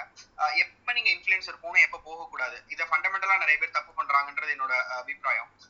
என்னன்னு கேட்டீங்கன்னா, முதல்ல உங்க கேட்டகரி என்னன்னு பாருங்க. அது ரொம்ப ரொம்ப முக்கியம் நான் சொல்லுவேன். அதாவது உங்க கேட்டகரியை வந்து உங்க கேட்டகரியில எப்படி மக்கள் பர்ச்சேஸ் பண்றாங்கன்னு தெரிஞ்சுக்கிட்டு நீங்க இன்ஃப்ளூயன்சருக்குள்ள போகலாம். ஃபார் எக்ஸாம்பிள், நீங்க வந்து ஒரு அப்பேரல்ஸ் ஒரு ட்ரெஸ் விற்கிறீங்க, ஒரு சட்டை விற்கிறீங்க, இல்லாட்டி நீங்க ஒரு சேலை விற்கிறீங்க. இந்த மாதிரி ஒரு கேட்டகரிஸ் எல்லாம் பார்த்துட்டீங்கன்னா உங்க கேட்டலாக்ல ஒரு நல்ல போட்டோ ஷூட் பண்ணிருக்கீங்க, அதுல வந்து உங்க ப்ராடக்ட் இமேஜ் தெளிவா இருக்குன்னா உங்க ப்ராடக்ட்டை வந்து ஒரு நல்ல ஃபேஸ்புக் ஆட் போட்டீங்கன்னா உங்க ப்ராடக்ட்டை பார்த்தே மக்கள் வாங்குவாங்க. இதுக்கு ஒரு இன்ஃப்ளூயன்சர் ஆக்டிவிட்டிக்கு நீங்க ஸ்பெண்ட் பண்ற அவசியம் தேவையில்லை. நீங்க ப்ரொவைடட் நீங்க பார்ட்டருக்கு போகலாம். பட் ஆனா இன்ஃப்ளூயன்சர் நான் காசு கொடுத்து இனிஷியல் ஸ்டேஜ்ல போகணுன்றது அவசியமே கிடையாது. அதை வந்து லேட்டர் ஸ்டேஜஸ்ல நீங்க போகலாம். ஒரு ஹெவி பிராண்ட் பில்டிங், ஒரு ஹெவி புஷ்ன்ற போது நீங்க ஒரு இன்வெஸ்ட்மெண்டா பண்ணலாம். பட் ஆனா உங்க கேட்டகரியை வந்து உங்க கேட்லாகிங்னு ஒரு வார்த்தை நாங்க இ-காமர்ஸ்ல யூஸ் பண்ணுவோம். அந்த கேட்லாகிங்னா ஒன்றும் இல்லை, உங்க ப்ராடக்ட்டை எப்படிலாம் நீங்க வந்து உங்களோட இமேஜஸ்ல போட்டிருக்கீங்க அதை வச்சே ஒருத்தவங்களால உங்க ப்ராடக்ட்டை விற்க முடியும்ன்றது பட்சத்துல நீங்க வந்து இன்ஃப்ளூயன்சருக்கு எடுத்தோன்னு போக வேணாம். ஏன்னா அது காஸ்ட் எஃபெக்டிவா இருக்காது. நீங்க ஒரு இன்ஃப்ளூயன்சருக்கு போய் 30,000 ரூபாய் கொடுப்பீங்க, அல்டிமேட்டா 40,000 ரூபாய் கொடுத்துருப்பீங்க. அவங்ககிட்ட இருந்து எவ்வளவு சேல்ஸ் வரும் நீங்க ட்ராக் பண்ணி பாத்தீங்கன்னா 10,000 ரூபாயா 5,000 ரூபாயான்னு ட்ராக்கே பண்ண முடியாது. கண்டிப்பா அதை நம்ம டெஃபினட்டா ஆட்ல ரன் பண்ணலாம், ப்ரொவைடட் அதுக்கான ஸ்கேல் இருக்கணும். அருண் ப்ரோ ஒரு ஸ்ட்ராட்டஜி சொல்றாங்க, நான் வந்து ஒருத்தரை பார்ட்டர்ல எடுக்கிறேன்னா அவருக்கு நான் காசு கொடுக்க போறது இல்லை, பட் ஸ்டில் நான் ஆடுக்கு யூஸ் பண்ண போறேன்னா ஐ எம் பெனிஃபிஷியல் தேர். நான் அவருக்கு எதுவும் ஸ்பெண்ட் பண்ணல, நான் என் ஆடு ரன் பண்றேன் ஆல்ரெடி, அவரோட கண்டென்ட்டை என் ஆட்ல போட்டு நான் அதுல இருந்து நான் ரிட்டர்ன் ஆன் இன்வெஸ்ட்மெண்ட் எடுத்துக்கிறேன்னு சொல்றாங்க. That's an excellent strategy bro. இல்ல நான் வந்து அவருக்கும் ஒரு காசு கொடுக்கணும், அதுக்கப்புறம் நான் அதை ஆட்ல யூஸ் பண்ண போறேன்னா அந்த காஸ்ட்டும் நான் வந்து என்னோட ரிட்டர்ன் ஆன் இன்வெஸ்ட்மெண்ட்டுக்கு வருது. ஃபார் எக்ஸாம்பிள் நான் 2 லட்ச ரூபாய்க்கு ஆடு நடத்துறேன்னு வச்சுக்கோங்க, அதுல இருந்து எனக்கு ஒரு 8 லட்ச ரூபா கீஸ் ரெவன்யூ வருதுன்னு வச்சுக்கோங்க. நான் ஒரு 4x ரன் பண்றேன். இதுவே 1 லட்ச ரூபாய் 2 லட்ச ரூபாய் இன்ஃப்ளூயன்சர் ஸ்பெண்ட் பண்ணியிருந்தேன்னா அங்க அந்த 4xன்ற ஃபேக்டர் எனக்கு 2x மாறிடுது ரிட்டர்ன்ஸ். ஏன்னா 2 லட்ச ரூபாயை நான் காஸ்ட்ல இன்க்ளூட் பண்ண வேண்டியிருக்கும்.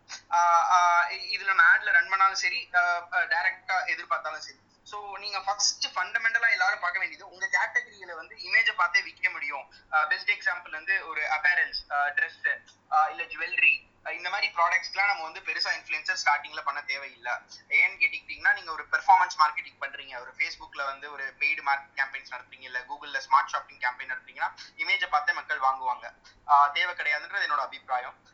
நீங்க எப்ப போகணும் கண்டிப்பான்னு கேட்டுக்கிட்டீங்கன்னா நீங்க வந்து ஒரு ஹெல்த் கேர் ப்ராடக்ட் வச்சிருக்கீங்க, ஒரு நீங்க வந்து ஒரு ஃபார் எக்ஸாம்பிள் நீங்க வந்து ஒரு பியூட்டி ப்ராடக்ட் வச்சிருக்கீங்க, இல்ல ஒரு சானிட்டரி நாப்கின், இந்த மாதிரி ப்ராடக்ட்ஸ்னா these are technical products. So இதுல வந்து ஒரு ப்ராட்டல் இமேஜை பார்த்து யாரும் வாங்க மாட்டாங்க. ஃபார் எக்ஸாம்பிள் நான் வந்து ஒரு எண்ணெய் விற்கிறேன், இந்த எண்ணெய் ஹேர் ஃபாலை தடுக்கும், இல்லாட்டி நான் வந்து ஒரு பியூட்டி கிரீம் விற்கிறேன், இது பிம்பிள்ஸை குறைக்கும், டார்க் ஸ்கினை கூட்டும்னா இதுல வந்து யாருமே நான் வந்து ஒரு இமேஜ்ல நான் வெறும் பாட்டில் ஷாட்டை வச்சு விற்க முடியாது.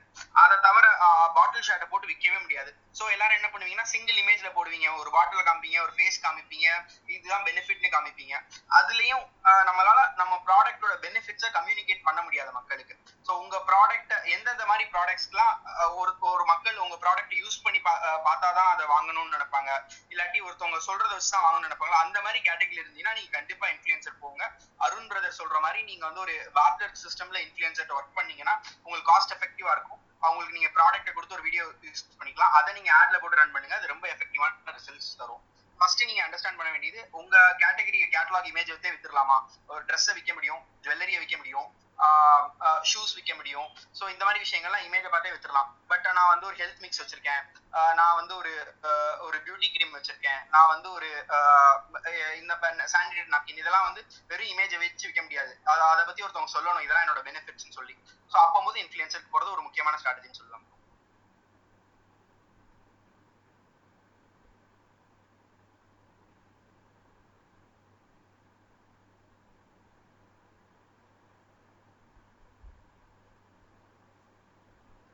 அரவிந்த் இருக்கீங்களா?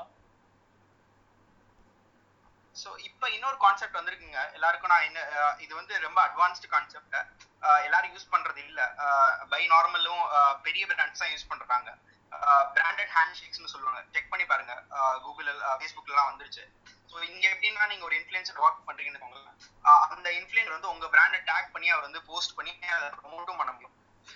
பிராண்டட் ஹேண்ட் ஷேக்ஸ் வந்து எஃபெக்டிவா ஆகுதுன்னு சொல்றாங்க. நிறைய பெரிய பிராண்ட்ஸ் ட்ரை பண்றாங்க. பெரிய பிராண்ட்ஸ் நான் சொல்றேன், ஒரு மாசம் 1 கோடி ரூபா 2 கோடி ரூபா ஆட் ஸ்பெண்ட் பண்றவங்க ட்ரை பண்றாங்க இந்த பிராண்டட் ஹேண்ட் ஷேக்.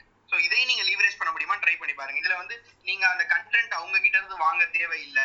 சில நேரங்கள்ல நீங்க பெரிய இன்ஃப்ளூயன்சர்ஸ் ஒர்க் பண்ணீங்கன்னு வச்சுக்கோங்களேன், அவங்க வந்து கண்டென்ட் உங்க கையில கொடுக்கவே மாட்டாங்க எப்பயுமே. அவங்க வந்து அவங்கள்ட்ட பப்ளிஷ் பண்ணிட்டா நான் உங்களுக்கு கண்டென்ட் டவுன்லோட் பண்ணியோ யூஸ் பண்ண விட மாட்டாங்க. அப்படின்ற போது இந்த பிராண்டட் ஹேண்ட் ஷேக்ல போகலாம். ஸோ உங்களோட பேஜையோ உங்களோட பிசினஸ் ப்ரொஃபைல அவங்க டேக் பண்ண முடியும் அவங்களோட போஸ்ட்ல. அதே மாதிரி அவங்களோட போஸ்ட்டை நீங்க ப்ரமோட்டும் பண்ண முடியும் அவங்க பேஜ்ல இருந்து. ஸோ டிராஃபிக்கை உங்க இதுக்கு கொண்டு வரவும் முடியும் அது மூலமா. இந்த பிராண்டட் ஹேண்ட் ஷேக்ன்றது இந்த கான்செப்ட் பேரு. ஸோ பெரிய லெவல் ஆஃப் இன்ஃப்ளூயன்சர் யூஸ் பண்ணும்போது நீங்க இதை ட்ரை பண்ணி பார்க்கலாம். Thank you bro, thank you so much உங்களோட ஒப்பீனியன் வந்து ஷேர் பண்ணதுக்கு. ஸோ பேசிக்காக வந்து பார்த்திங்கன்னா நிறையா பிராண்டில் வந்து பார்த்திங்கன்னா இந்த டைனாமிக் ப்ராடக்ட் ஆட்ஸ் வந்து ரன் பண்ணுறாங்க. காமர்ஸு எல்லா ப்ராடக்ட்டுமே எனக்கு தெரிஞ்சு வந்து இந்த சாரீஸாக இருக்கட்டும், இல்லை பியூட்டி ப்ராடக்டாக இருக்கட்டும், சில டைம் வந்து இந்த ஃப்ளிப்கார்ட்லேயே வந்து டைனாமிக் ப்ராடக்ட் ஆட்ஸ் வந்து ரன் ஆகிட்டுருக்கு. இது வந்து எந்த அளவுக்கு வந்து ப்ரோ லைக் கன்வர்ஷன்ஸ் கொடுக்கும்? ஏன்னா வந்து மைண்ட் வந்து டீவியேட் ஆகாதா இப்போ ஒரு ப்ராடக்ட்டுக்கும் இன்னொரு ப்ராடக்ட்டுக்கும் வந்து டிஃபர் ஆகும்போது? ஸோ யார் வேணாலும் ஒப்பீனியன் சொல்லலாம். ஸோ டைனமிக் நீங்க ரெஃபர் பண்ணும்போது ரீடார்கெட்டிங்லயோ இல்லை ப்ராஸ்பெக்டிங்ல சொல்றீங்களா? புது ஆடியன்ஸ்க்கா இல்லை நியூ ஆடியன்ஸ்க்கும் கேட்குறேன், ரீடார்கெட்டிங்க்கும் கேட்குறேன் ப்ரோ. பட் ஆனால் என்னுடைய மெயின் கொஸ்டின் யாருக்குன்னா நியூ ஆடியன்ஸ்க்கு தான் கேட்குறேன். ஸோ இது டைனமிக்னு சொல்ல வேணாம் ப்ரோ, ஒரு கேட்டலாக் லிங்க்ட் ஆட்னு சொல்லலாம். ப்ராஸ்பெக்டிங் டைனமிக்ன்ற வார்த்தைக்கு ஒரு வேறு சில அர்த்தங்களும் இருக்கிறனால கன்ஃபியூசிங் டேர்ம் டைனமிக்ன்றது. ஒரு ஆட் ஸ்பேஸ்ல நிறைய விஷயங்களை டைனமிக்னு கன்ஃபியூஸ் பண்றாங்க. Dynamic creative optimisation, dynamic campaigns, நிறைய கன்ஃபியூஷன்ஸ் வருது. ஸோ அதனால நம்ம இந்த வந்து என்ன சொல்லுவோம்னா கேட்டலாக் லிங்க்ட் ஆட்னு வச்சுக்குவோம். இதை வந்து டாப்பா கேம்பெயின்ஸ்னு சொல்லுவாங்க. இதுல ஃபேஸ்புக்ல பாத்தீங்கன்னா டாப்பா கேம்பெயின்ஸ்னு சொல்லுவாங்க. இது ஏன் பண்ணணும், ஏன் பண்ணக்கூடாது, இல்ல எது ஒர்க் ஆகுமா ஒர்க் ஆகலைன்ற சூப்பரான கொஸ்டின் ப்ரோ. ஸோ அகைன் டாப்பா கேம்பெயின்ஸோட பெனிஃபிட் என்னன்னு பாத்துட்டீங்கன்னா, இப்போ நீங்க உங்ககிட்ட கேட்டலாக் இருக்கு. கேட்டலாக்னா லிஸ்ட் ஆஃப் ப்ராடக்ட்ஸ்.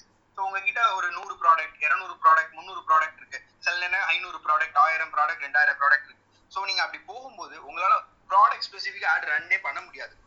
உங்களுக்கு என்ன பிரச்சனை வரும்னா, நீங்க ஒரு ஸ்கேல்ல நீங்க 5 ப்ராடக்ட் வச்சிருக்கீங்க, வெப்சைட்ல 10 ப்ராடக்ட் 20 ப்ராடக்ட்னா நீங்க ப்ராடக்ட் ஸ்பெசிஃபிக்கா கான்சென்ட்ரேட் பண்ண முடியும். 300 ப்ராடக்ட் வரும்போது 500 ப்ராடக்ட் வரும்போது ஒரு 1000 ப்ராடக்ட் வரும்போது ப்ராடக்ட் ஸ்பெசிஃபிக்கா உங்களால ஆட் ரன் பண்ணவே முடியாது. இப்ப நீங்க நான் சொல்லுவீங்க கரோசல் ஒவ்வொரு இமேஜா போடுவேன்னா அதுவும் ஒரு தலைவலி பிடிச்ச வேலை.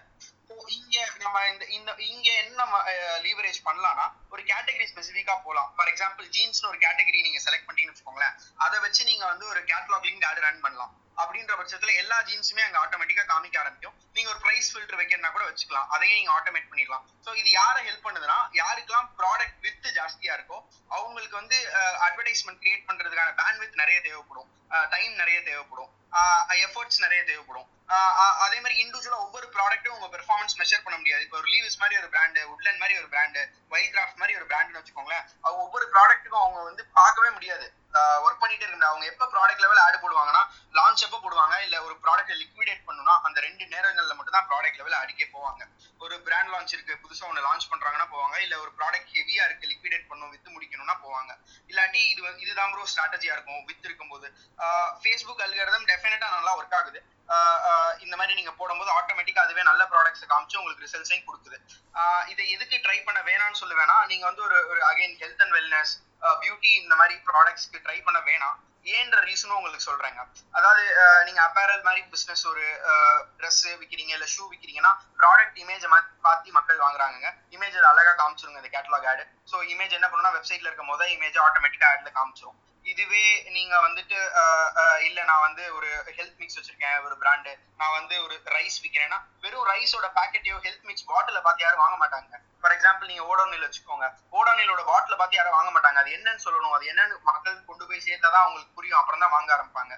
ஸோ இந்த மாதிரி கேட்டகரிஸ் பாத்தீங்களா, இதெல்லாம் இமேஜை பார்த்து மக்களால வாங்க முடியாது, ஒரு ஃபர்தர் அண்டர்ஸ்டாண்டிங் வேணுமோ, அதுக்கு அந்த ப்ராடக்ட் லிங்க் ஆட்ஸ் வந்து நல்ல ஸ்ட்ராட்டஜியா இருக்காது. ஃபார் ப்ராஸ்பெக்டிங், அகைன் கேட்டகரிக்கா சொல்றேன், ப்ராஸ்பெக்டிங்க்கு மட்டும். ரீடார்கெட்டிங்க்கு கண்டிப்பா நீங்க பண்ணுங்க, ப்ராஸ்பெக்டிங்க்கு அது நல்ல ஸ்ட்ராட்டஜியா இருக்காது.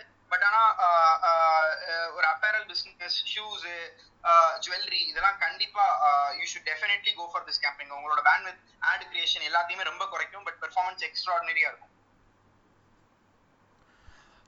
கந்தா ப்ரோ, எனக்கு இப்போது ஒரே ஒரு கொஸ்டின். இப்போ நான் ஒரு ஆடியன்ஸ்னு வைங்களேன், நான் என் மைண்ட் செட் வந்து நான் ஒரு இ-காமர்ஸ்க்கு ஒரு மிந்த்ரானே வச்சுக்கோங்களேன். ஸோ நான் மிந்த்ராக்குள்ளே போகிறேன், ஜீன்ஸ் ஆர் டிஷர்ட் எல்லாத்தையும் ரேண்டமாக பார்க்குறேன், ஓகேங்களா. ஸோ அந்த ரேண்டமாக பார்க்கும்போது எனக்கு வந்து ரீடார்கெட்டிங் பண்ணுறாங்க. ஸோ பண்ணும்போது இதே கேட்லாக் ஆட்ஸ் வந்து ஷோ பண்ணுறாங்கன்னு வச்சுக்கோங்களேன், நான் பார்த்த ப்ராடக்டே ஷோ பண்ணுவாங்களா, இல்லை என்னுடைய மைண்ட் செட்டை வந்து ஃபைன் பண்ணுறதுக்காக, பிஹேவியரை ஃபைன் பண்ணுறதுக்காக அந்த கேட்லாக்ஸை வந்து ரேண்டமாக வந்து ஷோ பண்ணுவாங்களா bro? Again wonderful question bro. So பேசிக்காக பார்த்துட்டிங்கன்னா இதை நாங்கள் டைனமிக் ரீடார்கெட்டிங்னு சொல்லுவோம். இது எப்படி ஃபேஸ்புக்கில் ஒர்க் ஆகுதுன்னு சொல்கிறேன். ஃபார் எக்ஸாம்பிள் நீங்கள் ஒரு ப்ராடக்ட் பேஜ் விசிட் பண்ணுறீங்கன்னு வச்சுக்கோங்களேன், ப்ராடக்ட் பேஜில் ஒவ்வொரு ப்ராடக்ட்டுக்கும் ப்ராடக்ட் ஐடின்னு ஒரு யூனிக் எலிமெண்ட் இருக்குங்க. நீங்கள் ரீட்டைலில் இருக்கீங்கன்னா SKU ஐடின்னு சொல்லுவீங்க. இந்த ஐடி தான் ஒவ்வொரு ப்ராடக்ட்டும் இண்டிவிஜுவலாக ரெஃபர் பண்ணுற ஐடி, ஓகேவா. இதை நீங்கள் ஒவ்வொரு ப்ராடக்ட் பேஜ் போகும்போதும் ஃபேஸ்புக் வந்து பிக்சல் மூலமாக கலெக்ட் பண்ணுங்க. இதே மாதிரி ஆட் டு கார்ட் பண்ணுறீங்கனாலும் இந்த பிக்சல் மூலமாக நீங்கள் எந்த ப்ராடக்ட்டை நீங்கள் ஆட் டு கார்ட் பண்ணீங்களோ அதை வந்து ஃபேஸ்புக் மூலமாக கலெக்ட் பண்ணலாங்க. ஸோ ஃபேஸ்புக் என்ன பண்ணுன்னா, கேட்லாக்ல போய் கம்பேர் பண்ணும், இந்த ப்ராடக்ட் இருக்கா, ஓகே இருக்குன்னா வந்து ஸ்டோர் பண்ணி வச்சுக்கிடும் பிக்சல்ல. ஸோ இந்த மாதிரி நீங்க டைனமிக் ரீடார்கெட்டிங்னு சொல்லுவோம், இது கரெக்டான டெர்மினாலஜி. நீங்க வந்து கேட்லாக் சேல்ஸ் கேம்பெயினை ரீடார்கெட்டிங் பண்றீங்க அப்படின்ற பட்சத்துல இது பேர் டைனமிக் ரீடார்கெட்டிங் இண்டஸ்ட்ரியில சொல்லுவோம். இப்படி ரன் பண்ணும் பட்சத்துல என்ன பண்ணுவோம்னா, நீங்க எந்த ப்ராடக்ட்டை பார்த்தீங்களோ அந்த கண்டென்ட் ஐடியை வச்சு திரும்ப அதே ப்ராடக்ட்டை உங்களுக்கு அந்த வெப்சைட்ல இருக்க இமேஜை புல் பண்ணி ஆட்டோமேட்டிக்கா காமிச்சிருங்க ஃபேஸ்புக். இது ஒரு எக்ஸலண்டான ஸ்ட்ராட்டஜி. ஏன்னு கேட்டீங்கன்னா, நீங்க ஒரு ப்ராடக்ட்டை பார்த்துருக்கீங்க, ஸோ அதே ப்ராடக்ட் நீங்க திரும்ப உங்களுக்கு காமிக்கும் போது நீங்க அதை வாங்கக்கூடிய சான்சஸ் ரொம்ப அதிகம். பட் ஆனா இதை வந்து நீங்க ஃபுல் ஃபிளெஜ்டா காமிக்க இதுல ஒரு டியூரேஷன் விண்டோ வச்சிருப்போம். நெக்ஸ்ட் 1 டேக்கோ 7 டேக்கோ 30 டேக்கோ இல்ல 14 டேஸ்க்கோ வச்சிருப்போம். அதுவே வேற கம்யூனிகேஷன்ல கூட ட்ரை பண்ணுவோம். முதல்ல வந்து வேற ஒரு கம்யூனிகேஷன் இருக்கும், ரெண்டாவது bag is waiting for you, we miss you so much, அந்த மாதிரி ஒரு கம்யூனிகேஷன் மெசேஜிங்கா மாத்திக்கலாங்க நீங்க வேற விண்டோல வச்சுட்டு. ஆனா ப்ராடக்ட் அதே தான் வரும், நீங்க என்ன பாத்தீங்களோ அதே ப்ராடக்ட் தான் உங்களுக்கு வரப்போகுது, மெசேஜிங் மட்டும் மாத்திக்கலாம். இது வந்து ஒரு ஒரு ஸ்ட்ராட்டஜி நீங்க வந்து இந்த மாதிரி ஒரு ஸ்ட்ராட்டஜி வந்து ஒரு பேஸ்ட் ஆன் பட்ஜெட்ல வந்து இப்போ நீங்க எந்த பிராண்ட்னாலும் ஒரு ரேஷியோ இருக்குங்க. 90% புது ஆடியன்ஸ் காமிக்கிறீங்கன்னா 10% காமிக்கலாம். சில நேரங்கள்ல 15%, சில நேரம் 20% based on the number of traffic coming to the website. அதை பொறுத்து இதை காமிக்கும். அது மோஸ்ட்லி ஃப்ரீக்வன்சியை பார்த்து ஆப்ரேட் பண்ணுவாங்க. ஃப்ரீக்வன்சி ஒரு 3-4 இருக்கிற வரைக்கும் நம்ம ஆப்ரேட் பண்ணலாம், இல்லை 5 வரைக்கும் ஆப்ரேட் பண்ணலாம். உங்களுக்கு cost per acquisition and ROAS. எப்பயுமே இந்த மாதிரி டைனமிக்ல ரீடார்கெட்டிங் பண்ணும்போது இது உங்க ப்ராஸ்பெக்டிங் கேம்பெயினோட ROAS ஜாஸ்தியா இருக்கணும். இது என்னோட fundamental understanding or basic number of ரூல்னு சொல்லுவேன். அதாவது நீங்க புது கஸ்டமருக்கு காமிக்கிற வர ரிட்டர்ன் ஆன் இன்வெஸ்ட்மெண்ட்டை விட எக்ஸிஸ்டிங்கா இந்த மாதிரி ரீடார்கெட்டிங்ல டைனமிக்ல வர பெர்ஃபார்மன்ஸ் எப்பயுமே ஜாஸ்தியா இருக்கணும். அட்லீஸ்ட் எவ்வளவு ஜாஸ்தியா இருக்குன்னா ஒரு 1.25 டைம்ஸ் டு 1.5 டைம்ஸ் அது ஜாஸ்தியா இருக்கணும். அப்படி இருந்தாதான் உங்க ரீடார்கெட்டிங் ஒர்க் ஆகுதுன்னு அர்த்தம். இல்லாட்டி நீங்க அதிகமா பட்ஜெட்டை ஸ்பெண்ட் பண்றீங்கன்னு அர்த்தம். இதை எப்பயுமே தெளிவா வச்சுக்கோங்க. சில நேரம் என்ன பண்ணுவாங்கன்னா, நிறைய பேர் பார்த்திருக்கேன், ப்ராஸ்பெக்டிங்ல 100 ஒரு 1000 ரூபா ஓட்டுதான், ரீடார்கெட்டிங்ல 1000 ரூபா நடத்தி இருப்பாங்க. ஆடியன்ஸே இங்க இருக்காது, ஃப்ரீக்வன்சி 10ல இருக்கும், 20ல இருக்கும். ஸோ ஒரே ஆளுக்கு திரும்ப திரும்ப ஆடு காமிச்சிட்டு இருப்பாங்க. அது எஃபெக்டிவான ஸ்ட்ராட்டஜி கிடையாது. ஸோ அதையும் பார்த்துக்கலாம். இன்னொரு கொஸ்டினையும் கேட்டிருந்தீங்க ப்ரோ, இந்த ஆடியன்ஸ்க்கு நான் புது ப்ராடக்ட் காமிப்பேனா அப்படின்னு கேட்டிங்கன்னா, பேசிக்காக நான் நார்மலாக ஒரு ரீடார்கெட்டிங் கேம்பெயின் நடத்தலாம். நான் எனக்கு வெப்சைட்டை விசிட் பண்ணவங்க என்டையரா டாப் ஆஃப் தி ஃபன்னல் நடத்துவாங்க. வெப்சைட்டை விசிட் பண்ணவங்க, இன்ஸ்டாகிராம் விசிட் பண்ணவங்க, பேஜ் விசிட் பண்ணவங்க, என்னோட வீடியோஸை பார்த்தவங்கன்னு சொல்லிட்டேன். அந்த மாதிரி ஆடியன்ஸஸ்க்கு நான் என்ன ப்ராடக்ட் வேணாலும் காமிப்பேங்க. ஸோ அவங்க கன்வெர்ட் ஆகிறாங்க ஆக மாட்டேன்றாங்க வேற பட்சம். ஸோ அவங்களுக்கு நான் என்ன ப்ராடக்ட்னாலும் as good as he's a new customer for me, அவங்களுக்கு எல்லா ப்ராடக்ட்டுமே நான் காமிப்பேங்க டாப் ஆஃப் தி ஃபனல் ஆடியன்ஸா வச்சுட்டு. ஸோ அவங்களுக்கு வந்து குட் டு ஷோ, பட் அது வந்து ஒரு ஆஸ் குட் அஸ் ப்ராஸ்பெக்டிங்க. அதுல நீங்க பெரிய ரிசல்ட்ஸ் எதிர்பார்க்க முடியாது. பட் நீங்க எல்லா ப்ராடக்ட்டும் காமிக்கணும். யூ நெவர் நோ அவங்களுக்கு எந்த ப்ராடக்ட் பிடிக்கும்ன்றது உங்களுக்கு தெரியும்.